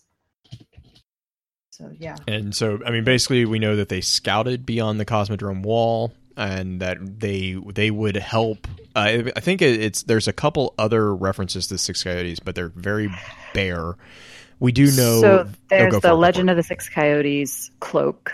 And isn't there a foot? That's the one who most people are familiar with. There's an artifact called Coyote's Luck. Yeah, that's right. Which is like a rabbit's foot luck, except it's a coyote's foot.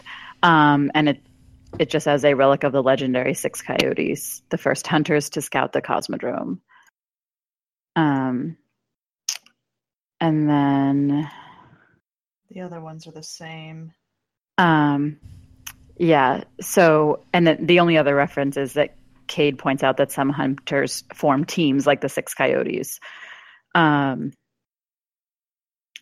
which is unusual in that hunters usually run solo, but we do have evidence that they teamed up on occasion.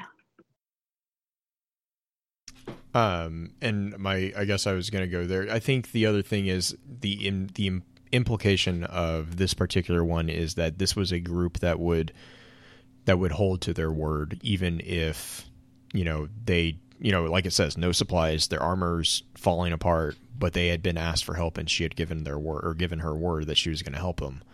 So it was a non-issue. Like they were going to help the people. Which is, again, it's kind of like, and I like the imagery of a coyote pack. Like Purple, you were saying, hunters tend to be kind of solitary. Coyotes tend to be kind of solitary too, but then when they find something that they need, they'll pack up. They'll group up on it. They're notorious for actually doing a lot of side flanking maneuvers. Yes. Similar to wolves. They're pretty bad here where we are. You can't keep the dogs outside, and if you do and you have male dogs, they will send a female coyote in heat, and the male dogs go running, and the male dogs never come back because there's a group of the rest of the coyotes waiting. They're actually pretty smart. Coyotes got to eat. Yeah, they ain't got to eat my dog.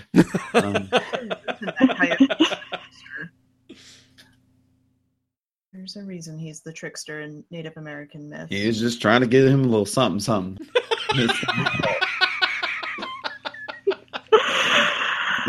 Okay, so moving on.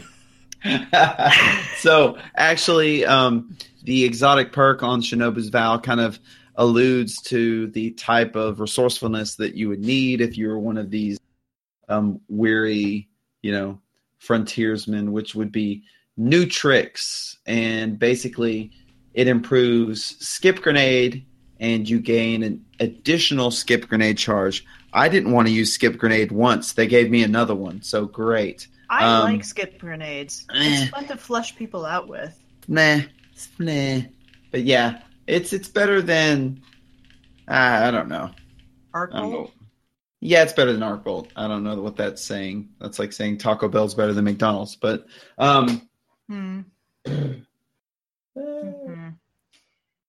yeah, I love the aesthetic of this armor piece, by the way. I love how it's part on one arm. It looks to be complete Golden Age astronaut suit.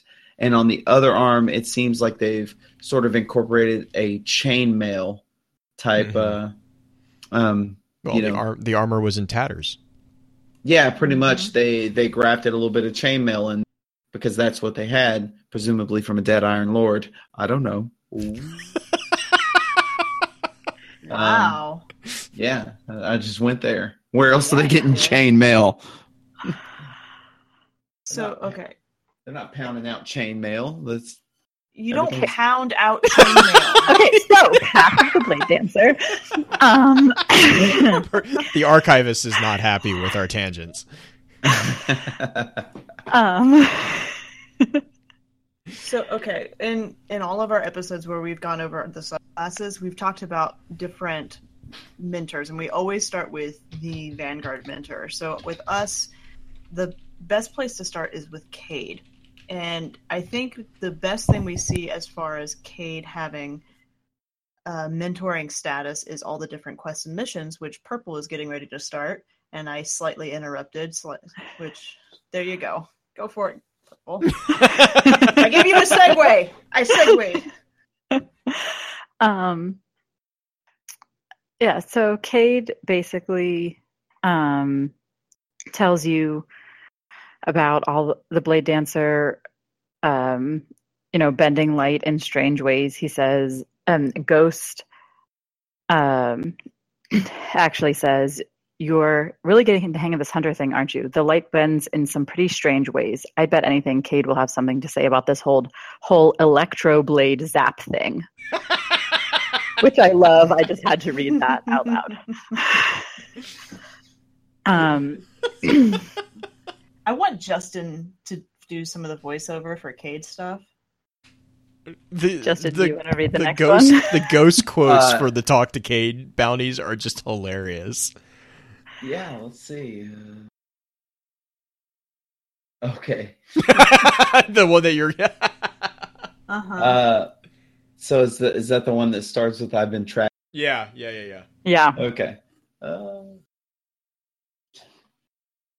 I've been tracking raw amperage, and that little slicer puts out some serious juice. Try to remember one member of this team doesn't have armor to protect him from the zaps. Oh, poor Ghost. Oh. So prissy. Like 99% of the other time, standing there over us, just kind of scanning us like a freaking kiosk at Walmart. Wow, that analogy. I did want to also point out, in Purple, I'm sorry in advance for this tangent, the other thing that this entire quest mission kind of does point to is a potential. So we know Cade actually kind of has a tendency to kind of delegate the whole teaching others, the whole being adult and responsibility. He kind of delegates that to other people. Like Tevis, we know that Tevis kind of helped train a lot of hunters, because Tevis is the grumpy old guy that rolls his eyes because people ask him why the golden gun is why it's called the golden gun. There's another figure, and I think it's she goes by the name of Ain Suhu Asa, and this is another figure that doesn't have a lot of references in the grimoire, but the references that she does have, they've all been referred to, or they've all been in reference to teaching or in explaining something. So for instance, in the Path of the Blade Dancer quest, she has a quote that says, "You're good or you're dead. There's no paperwork to file, no walls to hide behind, just one simple truth. You put a knife in them, for they put a knife in you. Anyone tries to tell you it's more complicated than that, they're lying to you." And then there's a couple of things, and Purple knows where I'm going with this because I kind of fell down a etymology rabbit hole with her name. Ein is actually Scottish for own, like you own something, and it actually comes from a Gaelic term a Gaelic term that means difficulty, hardship, or trouble. And then Suhu, it's S-U-H-U, is actually Indonesian for teacher, and that comes from a Chinese word, and it's also a term that they use for the monks in Buddhism. So this is actually someone who owns a teacher, or is a teacher, a difficult teacher.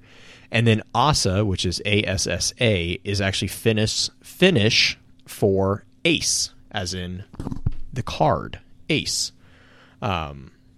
So there's actually a really kind of fun little random connection there. I'm sorry, yes. Ain is also means necessity, emergency, pressure, desperation, violence, or duress. So I'm like, that's a really rough teacher. And Could you imagine a hunter teacher being any other way? No, not really. I mean, if you read Tevis's quotes, Tevis sounds exactly like this type of teacher too. Especially with the golden gun. Like that is probably one of my favorite quotes from him, is his, like, you can just hear him being like, are you kidding me? Like, what? Go away. I really don't want to deal with you. And so she is kind of more of the, I want to say there's only like 2 or 3 references to her off the top of my head, but they're all found 1, 2, 3, 4, 5, including this one, 5. 5. Okay. But they're all like instructive quotes, really. They're not like, there's Don't nothing. second guess yourself. Yeah. There's nothing really kind of, they're very similar to Tevis's quotes. This one's my favorite. Fly high, strike hard, repeat. Yes. Mm-hmm. No nonsense. Just. It's a hunter. It's just the straight shooting hunt. I mean, well, and you kind of get this too, because in this quote, she's like, you put a knife in them before they put a knife in you. If anyone tries to tell you it's more complicated than that, they're lying. Like, and that kind of ties back into, I think is it the Shack, or is it Shax, or is it Zavala that's like, they don't have any honor? Because Kate just kind of is like, yeah, right. That's not. Zavala, I believe. I'm trying to find it. I think I have. Yeah, I can't remember. I don't know if I have that particular quote, but yeah, there's the quote about. I'll look for it. But yeah, and then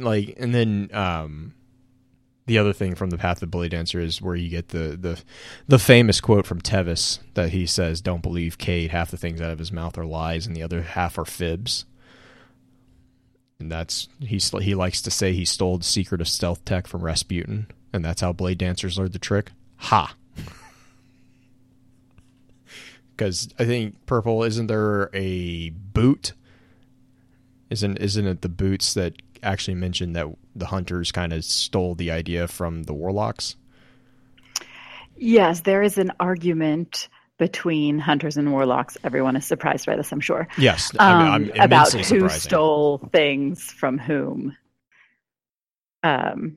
Because there's, and I can't remember exactly which items go with which, but there's one item that says, the warlocks stole it from us, and that's right. There's one that say the warlocks say the hunters stole it from them. Like, nobody knows. We also invent words to make warlocks like us more. Oh, Yeah. God. Frabjous.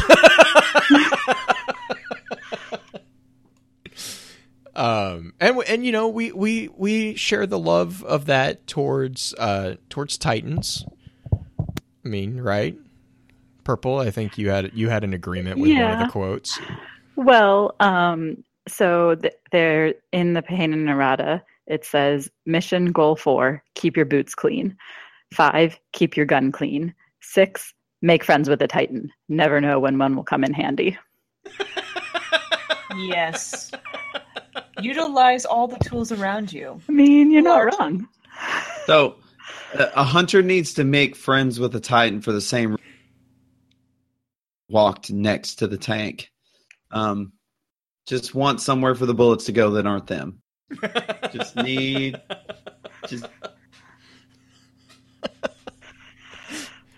Oh man, because I think, and that actually kind of brings me to one of the posts that I actually saw over on Reddit, and this one actually has a, and Justin, I think you're probably more in line with this particular thought. This is from a user who goes by the name Glamdring804, and I actually really well, just hang on. I'm just clapping for the name. Oh, okay. So the quote that I took from it is, hunters see the light as just another tool in their toolkit. All across the board, they shape the light into physical weapons. This can be simple, like lengthening and sharpening their knife into an arc blade, or complex, like a fully functioning golden gun or a dusk bow, which shoots projectiles that rips holes in space-time. It seems that hunters are doing somewhat the opposite of what warlocks are doing. They are drawing closer to the light. Blade dancers, instead of empowering their knife, create a spear made entirely of light. Gunslingers can fire more shots from the gun. He's talking about the transition into Destiny 2. And then he goes on and he says, Guardians channel various wavelengths, elements of light. The source of your connection to the light is given to you by the Traveler, but it might be possible to form a connection to the light independent of the Traveler. How you use an element is shaped by your mindset and the perceptions of that element. So again, going into the whole classes are dependent on kind of your psychological view of the world and stuff like that. But I really liked his kind of, and I saw this earlier in the chat, they were kind of talking about like the evolution of the Blade Dancer into the Arcstrider. And I'm sure we're going to have an episode on the Arcstrider, after Destiny 2 drops and we've kind of gotten into the lore of the Arcstrider exactly. But really quick, before we jump into dispatches, what are your guys' thoughts on that evolution? Do you guys have any? I mean, I have my theory, but I'm curious if you guys have a theory on where that change in the super came from. Who wants to go first? Justin? Well, mine's not very sexy.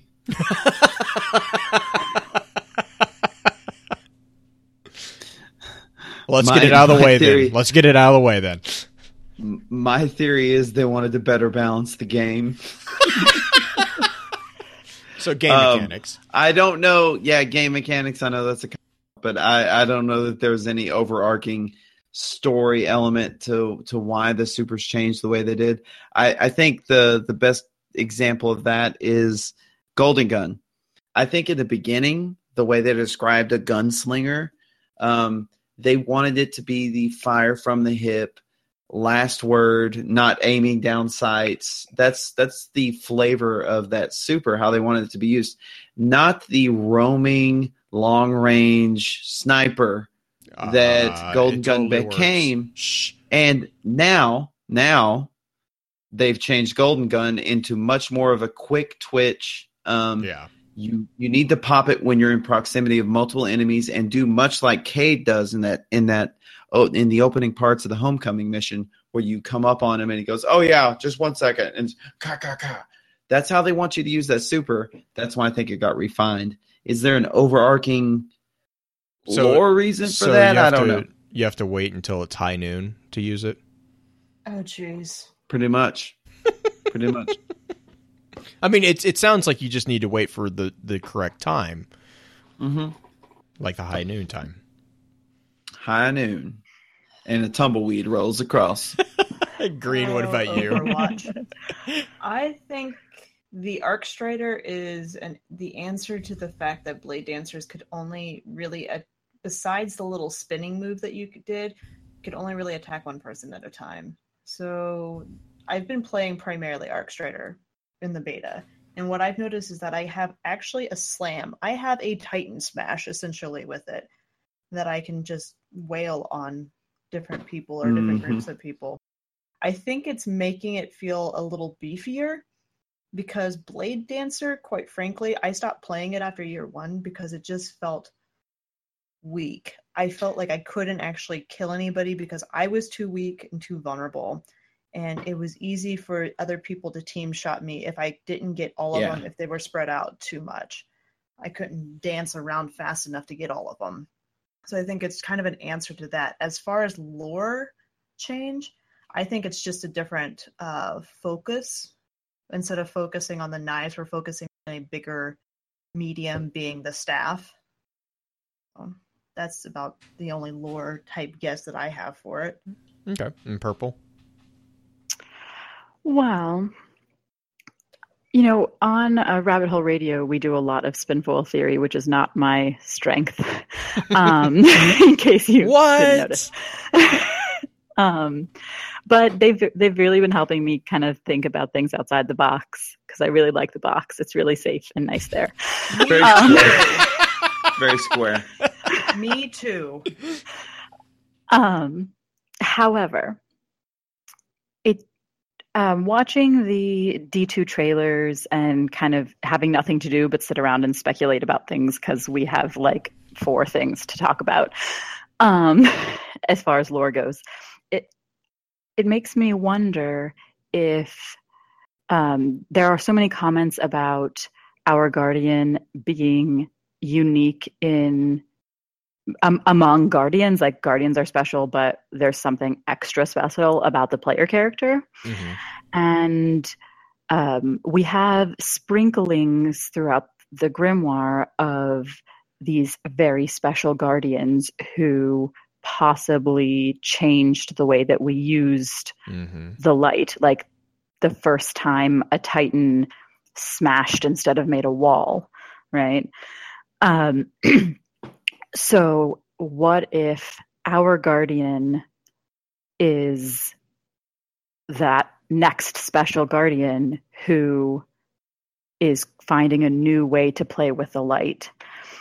And the Blade Dancer took the light that they had and the arc power that they had and just transformed their knives into a longer piece so that they could reach farther.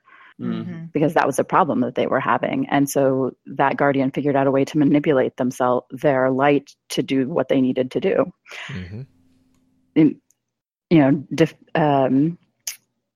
Sentinels, kind of the same situation. Like, I have this shield, it's really awesome, but it's completely defensive. I can't reach anyone outside, so I can't move it either. So let's figure out a way to manipulate it so that I can, so that I can be on the offense if I need to, so that I can make a different kind of wall if I need to protect it a different way. I guess my main problem with with integrating these new subclasses into canon is I was wishfully thinking the TTK method for introducing subclasses would become the norm, because that's my favorite thing ever, the subclass quest that gives you kind of the underpinning and the flavor of how and why you got that subclass. And that may still yet be in the game. Like, they may have just thrown these subclasses on us just to let us play them, because it is a beta still, and that's the hard thing to remember. It's really polished for a beta. I don't know if you guys have, that's been y'all's thought, but for a beta, this seems a lot more like For a beta, I will give you that.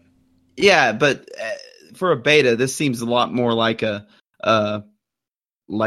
hype tool than a beta, because usually a beta is a little bit rougher than this.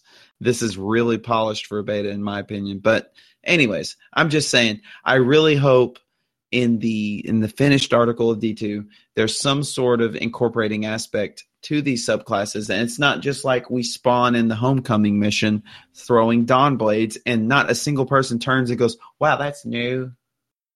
Yeah, and I kind of have I have a theory, and Purple, I know you probably have a theory on this one too, but let me go back to the evolution of the Arc Strider just real fast, just to put my theory on top of everyone else's. I've kind of, and most people who have listened to us for a while probably are aware of my thought on the summoning of the super manifestations. I view it as a summoners, literally a summoning. If you pay attention to it, the game mechanics are actually explainable via lore. If you watch every single Guardian when they summon their super, they all go through the same motion. The Golden Gun always gets lifted above the head. The Arc Blade always, gets thrown behind and jump. The Night Stalker always jumps in the air and summons the bow that way. Every single Guardian summons the powers the same way. The thing about summoners, and Green, you said this, and I want to go back to what you said. You said a different foci, and that is extremely important if you look at it as, if we are just summoners and you change the ritual. If you change the ritual of a summoning, you change what you summon. And so, and this kind of ties in, Purple and Green. This is kind of a synergizing of what you both are saying, I think, in that we are changing, we are evolving as Guardians, we are becoming legend, as that's kind of the catchphrase of this entire game. We are becoming legend by actually pushing the boundaries and reinventing the way that we use the paracausal capabilities that we have been gifted. That is where you get the Arc Blade, the Arc Blade, and then that's how the Arc Blade becomes a Kimbo staff, basically. And that's really kind of what that is it's they change. And I mean, I'm going to challenge people. Go look at the summoning animation for a Arc Strider and compare it to a Blade Dancer. They're probably going to be slightly different.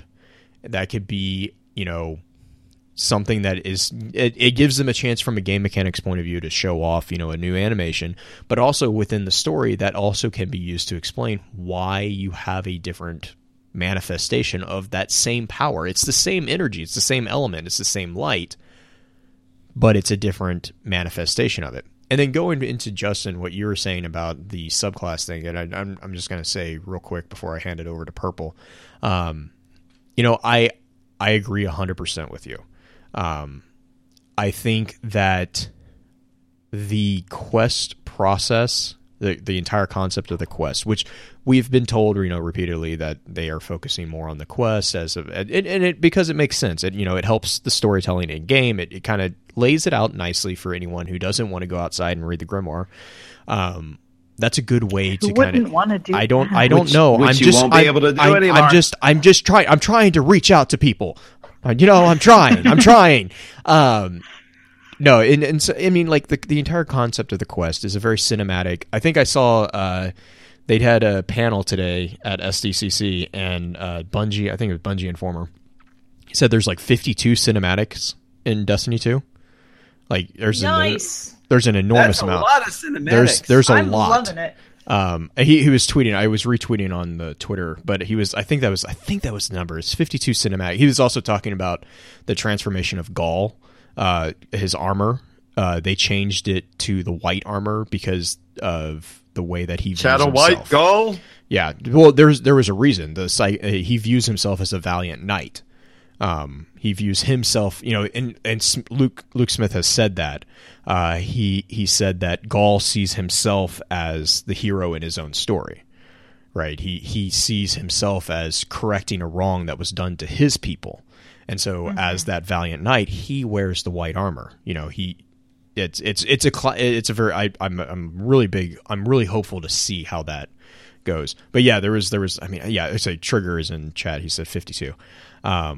But what I'm saying is, like, so we know that they're kind of focusing right on that type of storytelling, and I'm hopeful for that because, and Justin, I'm agreeing with you 100%. I would really hope that before we get these new supers, this is part of the growing process. I really hope that when we start off the game, we are playing year one Guardians, and then we get kicked off the ship, and then pick me.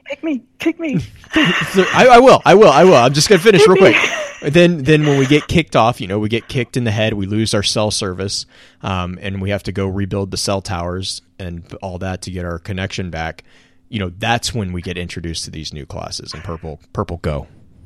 Okay, so here are my thoughts on that. I also like the subclass quests, and I think that the reason we had subclass quests in D1 in the Taken King was because we have to learn a new form of the light because it's a different element than one we've never used before. Right.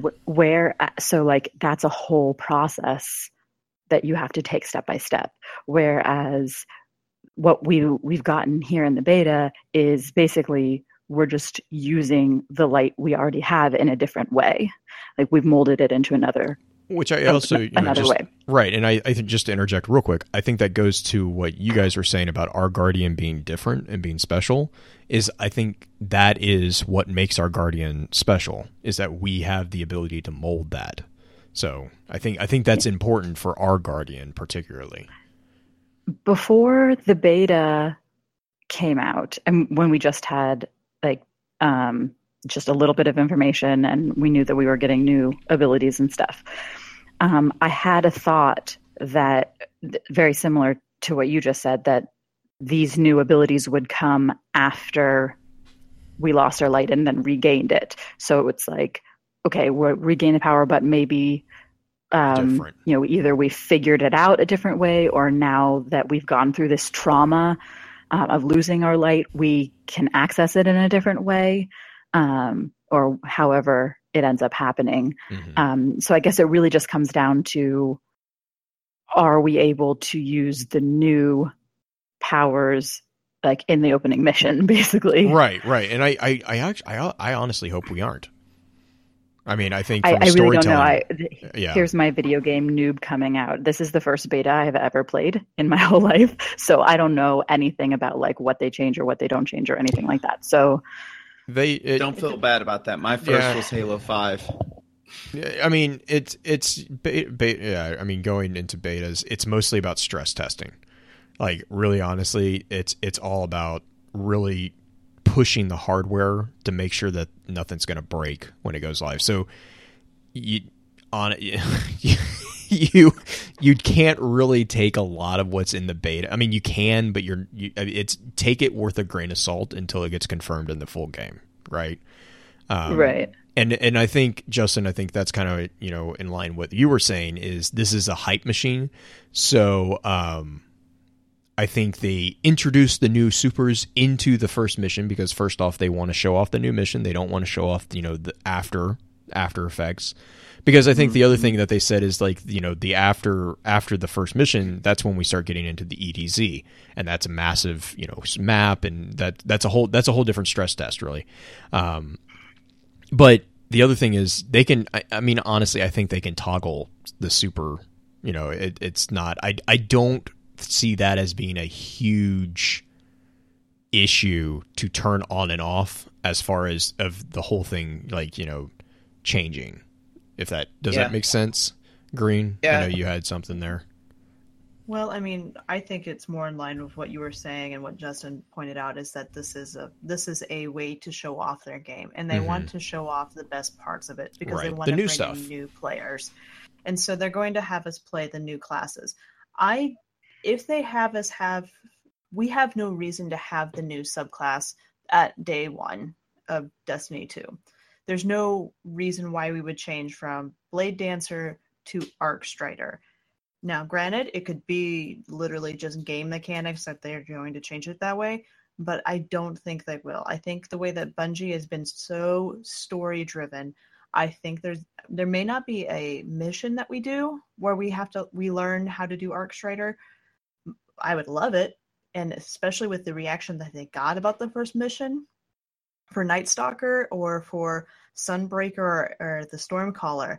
They had so many people love that mission that wanted to go back and play it, and they couldn't. Yeah. And so I would be super shocked if that was not included in one shape or form in D2. I don't think we'll have Arc Strider day one unless you're playing through the missions very quickly.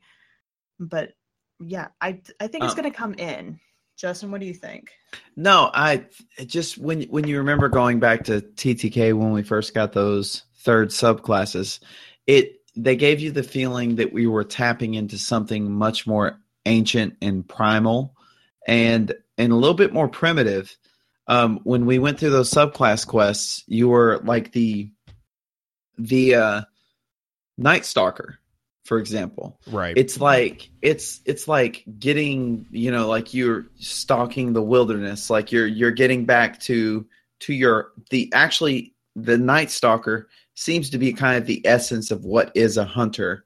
And when you go to the Stormcaller, it's all so much just freaking raw power and just primal energy of you channeling the storm.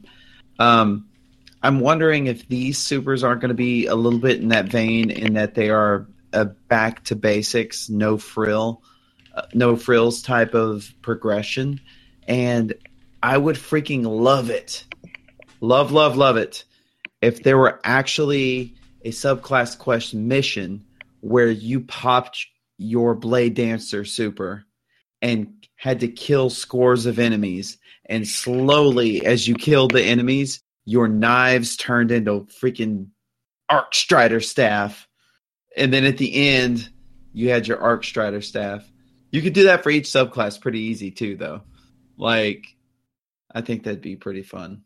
That's just my crazy idea. From a mechanics perspective, though, we would not be able to get into PvP with some of the old classes. We would not be able to get in with Blade Dancer. So I don't even think Blade Dancer will be an option.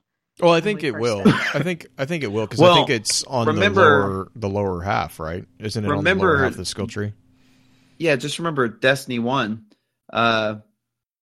You weren't even eligible for PvP until a certain level, so they That's could true, too. completely I mean, you do didn't- that. I think it's Well, in Level Destiny 5. 1, you didn't even unlock Blade Dancer until Like- level 15. No. well, right, no, so I'm I talking think- about when you could first go into Crucibles, like rank. Oh 5 yeah, or yeah, something. yeah. You had to. But that's what I'm saying. I think we're going to start again with Gunslinger and work through the missions and not even be high enough level by the time that we lose our light. Oh yeah. I'm with you. I don't think that's what they're doing. That's just what I would like them to do. But that also Different begs the things. question of I know this is a sore subject for Blue, but the fact that Night Stalker is Ugh. not confirmed so far, not cemently confirmed at least. Right. But if we were starting day one with just Gunslinger, and then we know that Arc Strider is the next one we can unlock, just like we did in Destiny 1, where we started level 1 Gunslinger, and we didn't even get to unlock the next subclass until later, Mhm. which would be our Arc Strider. The next one we could unlock or break into would be the Void class of some sort. And it would be interesting to see how they... I just want my develop purple arrows that. back. That's I all I'm know. asking. That's all I'm asking. Purple They arrows. just be excited for what's coming, Blue. Come on. Can you tell that we've had this conversation off air a lot? Even on air, go Even- back to Wednesday night. Oh yeah. I know there was two people that we didn't really mention who are kind of known Blade Dancers. Real quick before we get to the dispatches, and those were, well, we kind of mentioned Eris and the theory that Eris was a Blade Dancer, but also we forgot to mention Andal Brask, who was the Vanguard mentor before Cade, so it's pretty strongly implied that he probably had blade dancing knowledge as a Vanguard mentor. We've kind of discussed that, the reasoning behind that multiple times. And then the other one is Sai Mota. Sai Mota, actually, we kind of actually have specific call outs for her being a blade dancer, and she actually is she's a pretty ruthless She's part blade of the dancer. She actually, fire team. yeah, she actually blade danced with the bones of Thrall. Like she used all her Acolytes. acolytes. That's right. Yeah, she used the bones of her enemies as weapons. Which, I'm sorry, After she killed so many things that her knives broke. Yeah, I was. Oh Just, my gosh! Like, this is the level of amazingness. Like, you remember earlier when we were talking about how all those quotes about, like, knives don't run out? Well, Yeah. guess what? She found them. a way. She found a way. Sai's a bit of a monster, and yeah. So yeah, those are the other two kind of, I guess the other two kind of softly confirmed blade dancers in my mind, that we hadn't mentioned yet. Are you guys good to? Do you guys have anything that you really wanted to mention before we jump into dispatches real quick? This could go on all night. I think I'm good. I know. Okay. Mm-hmm. Probably good. I'm good. All right, let's go to dispatches real fast. We got a couple of those.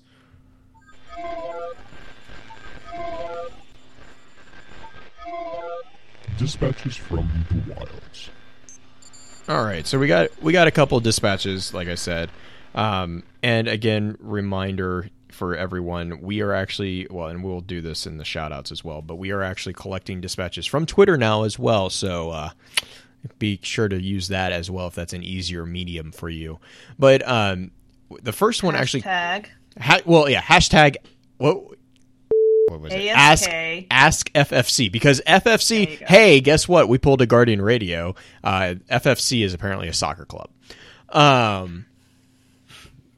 Yeah, Justin, laugh it up, Justin. Fulham Football Club. Yeah, I don't know what any of that is, but it's apparently a thing. So the first one actually comes from Archangel, I think it's Archangel 083, and this was actually from Discord. So again, Discord is another way that you guys can get a hold of us. Just basically private message me over on Discord and shoot me a question. And he has two questions, and they're really good ones.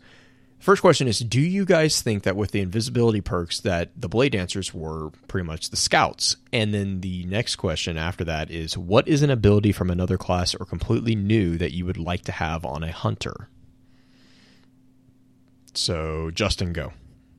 Yes, I think they were absolutely scouts. If you actually go back to that hunter card, it actually refers to them as keen scouts.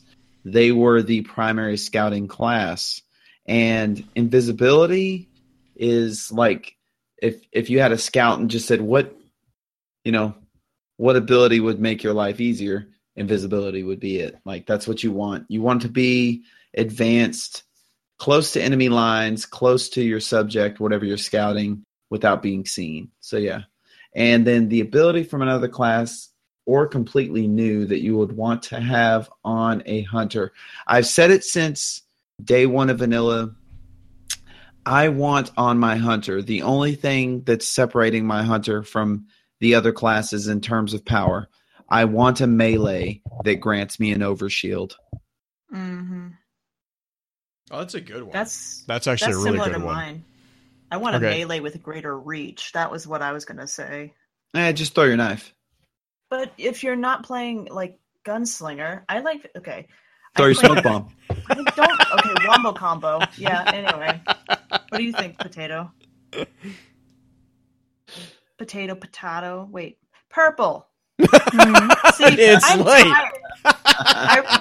It is very late. Wow.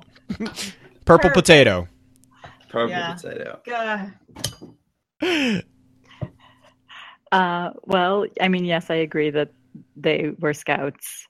That seems a better choice than Golden Gunners. As far as another ability, I really don't have an answer to this question because I don't really play Hunter. I have.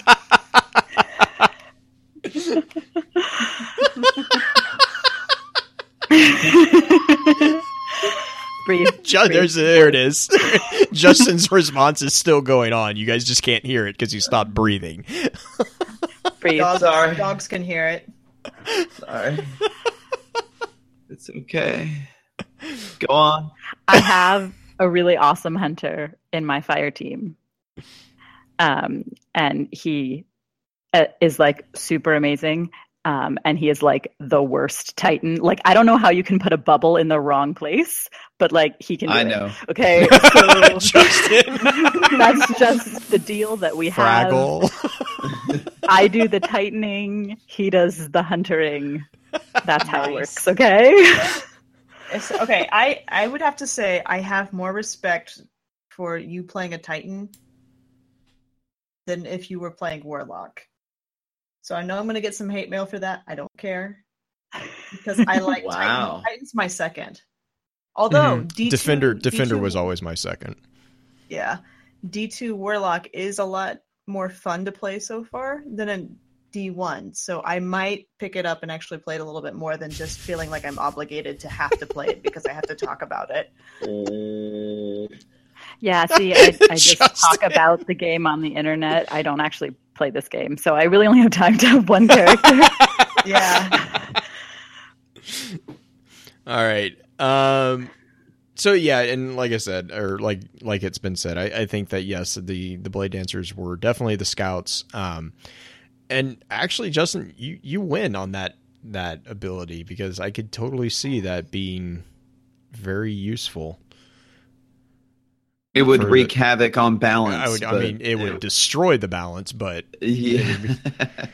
but I'm be okay with fun. that. It would be fun to destroy the balance. The next one is actually an email, and we got this one from Cobalt Cam, and he says, in the mission Cade stash, Cade is perplexed that his flux grenade didn't detonate. We assume the Vanguard has the ability to use all subclasses. Do you think this shows, however, that they may be more proficient with one subclass over the other, in Cade's case, Gunslinger over Blade Dancer? And the second question, I know the co-hosts all play Hunter. Do you prefer your main Hunter subclass for a mechanics reason, player fantasy, or both? Justin? Jump. Okay, so you actually mechanics. Jump. Yeah. No, not all the mechanics. Just jump. You mean you actually like having a jump? I like to have a jump. I don't like to float around like some sort of ghost in a dress. I like that his internet censored him. I know. I said ethereal ghost in a dress. Sure, you did. Basically, I played in the beginning. I made a warlock first, and then I made a titan, and then I made a hunter. And coming from first-person shooters with jumps, the hunter was the most normal progression for me. If I wanted to be the Rocketeer, I would buy some sort of Rocketeer game. But no, yeah. Good Green. reference. That's a good movie. Yeah, right? As Billy far Zane. as Cade's stash, we do know that Cade prefers Gunslinger. Like when we see him in cutscenes, he pretty much uses Gunslinger. I don't know if he's more proficient necessarily, because I think he's supposed to be proficient in all. I think it's more of a case of him just being making excuses for like Cade does, you know. Yeah. Pretty much. But more telling about this is that a flux grenade is a tangible object that and integrated into a booby trap. And not so much a momentary manifestation of light. That's God, true. I'm not doing a really good job of ending the show. No, it's okay. It's okay.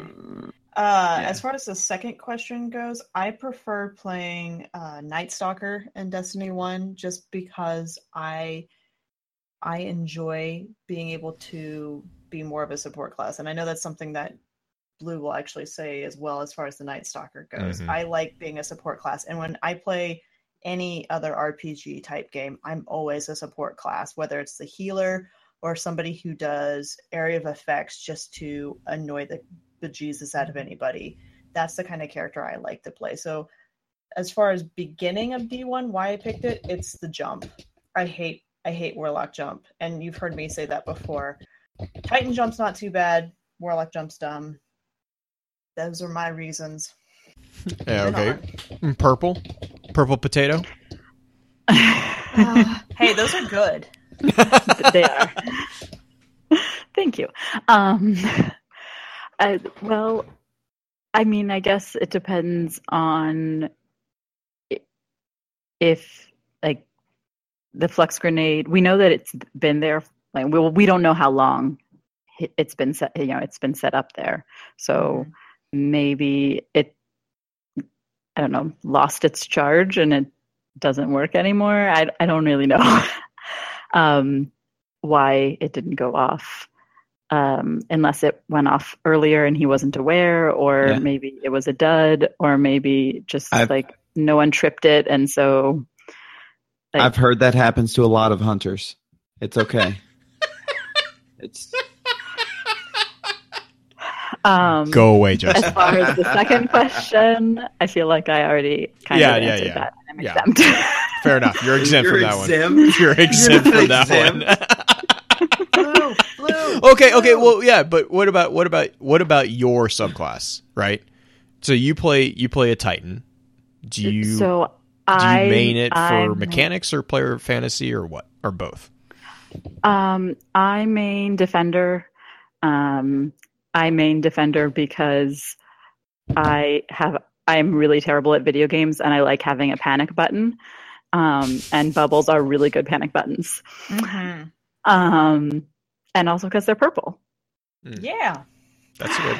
Green, what'd you have? Just back on the flux grenade real quick. Flux grenades don't work in a time setting in game. They immediately go off once they land, unlike trip mines, which can go off whenever they're tripped. So maybe he was trying to make... He was trying to make a trip mine and he put a flux grenade. And was shocked that it didn't go off later. Oops. Because that's a Cade thing to do. That is a very Cade thing to do. now I have like this picture of him like putting the wrong grenade in. Like, oh yeah, I totally meant for that to happen. And actually, I think that is the case. I mean, I think most Guardians actually have access to all the different subclasses within their class. It's just there's a gravitation towards a particular element, right? And I mean, Cade is definitely that figure that is much more a gunslinger. He's got the wit, he's got the quick comebacks. He's very showy, he's very flashy, which, if you look at Blade Dancers, they're kind of the opposite. Blade Dancers are the stealth, and they're not wanting to be seen, and Cade is definitely the opposite of that. So I think he does indeed, I think, kind of gravitate more towards the gunslinger. As far as the main reason I play Night Stalker, it's actually both.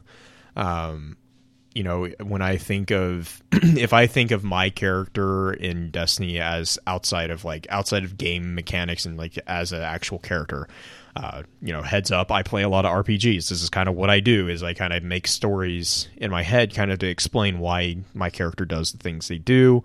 It's just something that I do to help pass time when I'm playing games. Night Stalker just seems like that's the personality that the Night Stalker has is very similar to the personality that I would imagine that the character would have in this type of world. And yeah, mechanics is I like a jump that I understand.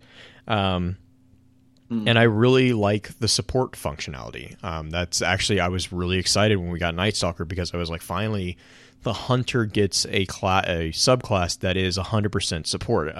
My secondary has always been a Defender Titan, because I play support. I play the Defender who strategically places things to support other people.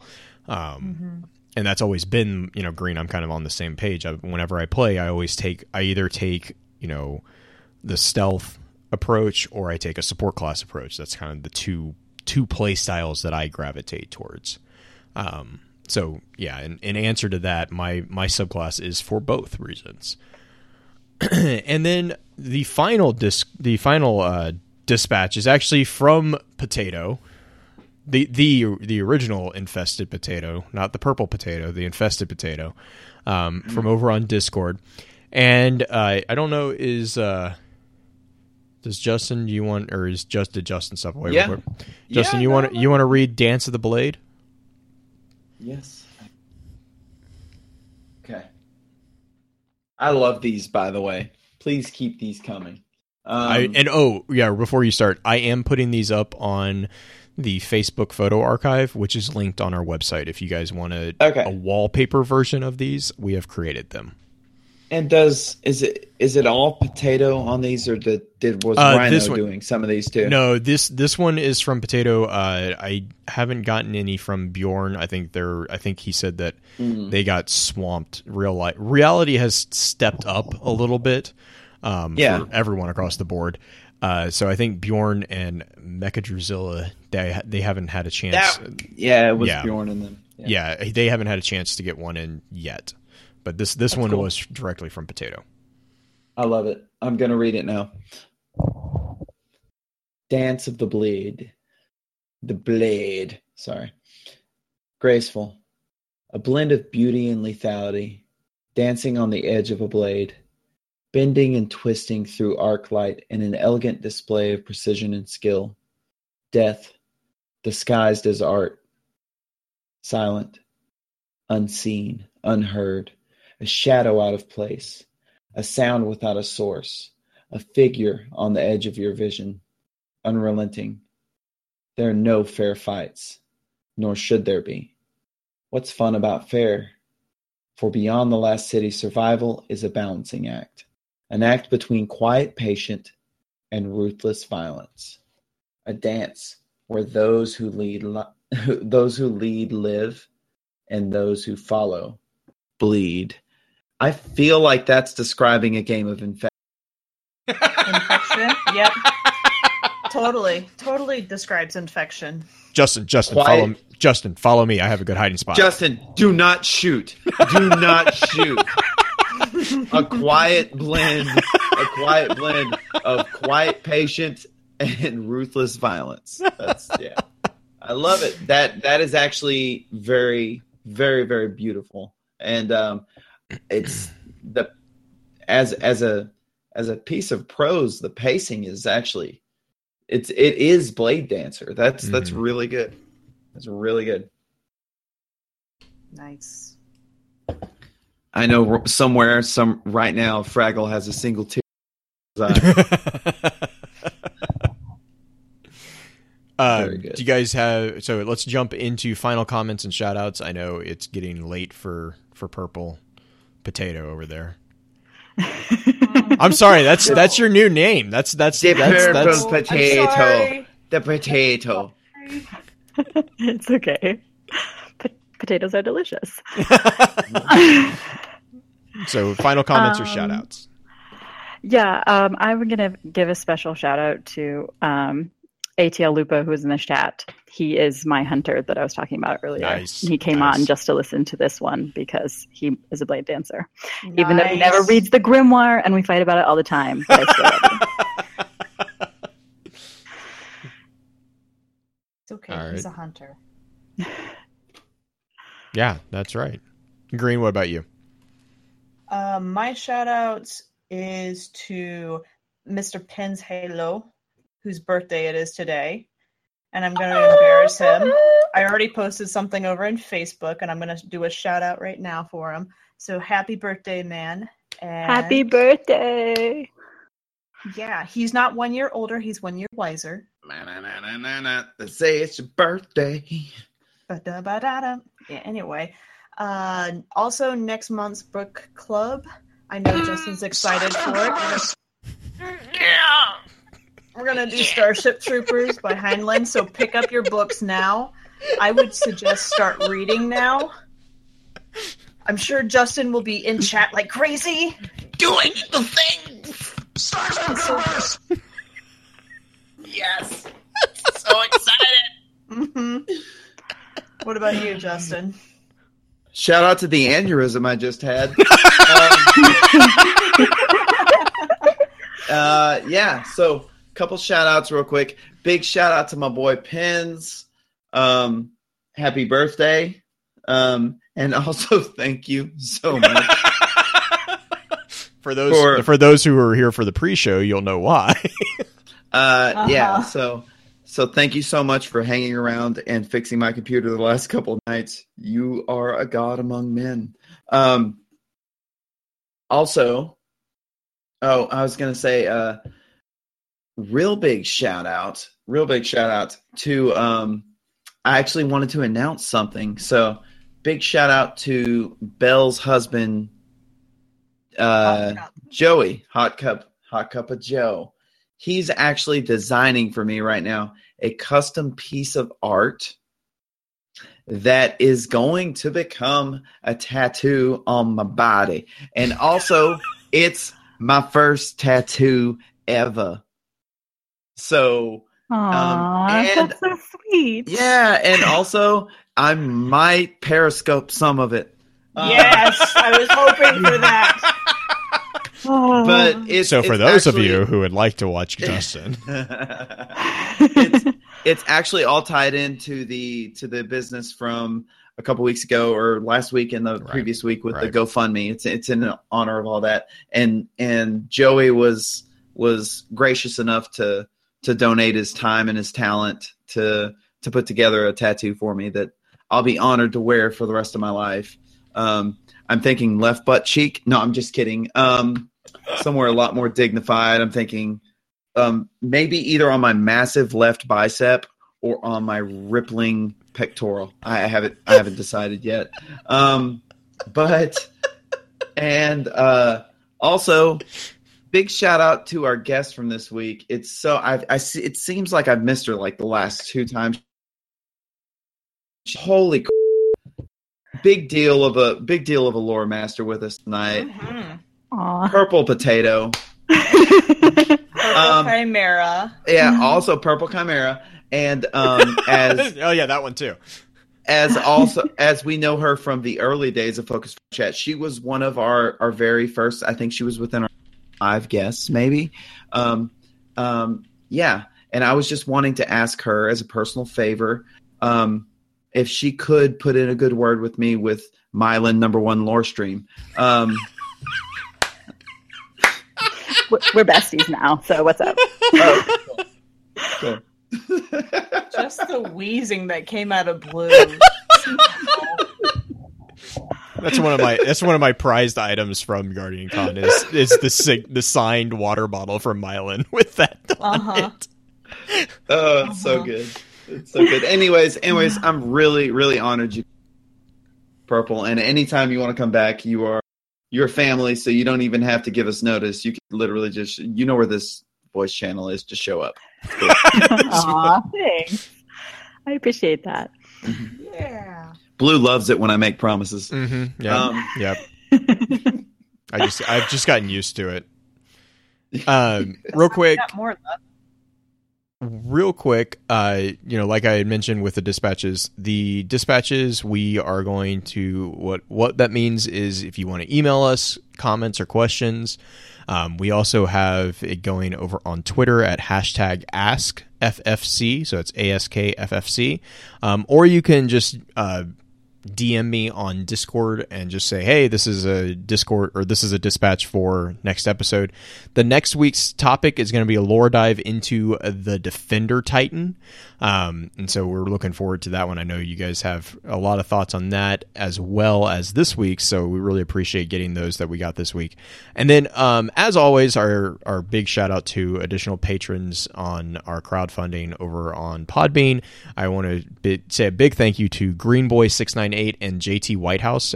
We all appreciate your support on that aspect of us. And yeah, you guys will stick around for after the outro and maybe show people what Justin's mic is actually capable of. With that, we'll begin to wrap the chat up. Thank you again to those over on Twitch for coming to spend your evening with us. If you'd like to join us for the live streaming of the episodes each week, please be sure to give us a follow over on twitch.tv/FocusFireChat. Links to all our other sites can also be found with our episode archives over on the new and improved www.focusfirechat.com. Thank you again, Purple, for joining in on the conversation. I'll be sure to get your contact information up in our show notes for anyone who wants to continue chatting with you.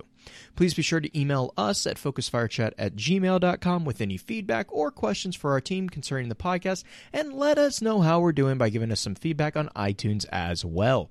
Also, make sure to check out our partner podcast within the Guardian Radio Network over on theguardiansofdestiny.com. So, until next time, focus your fire and may your light shine bright.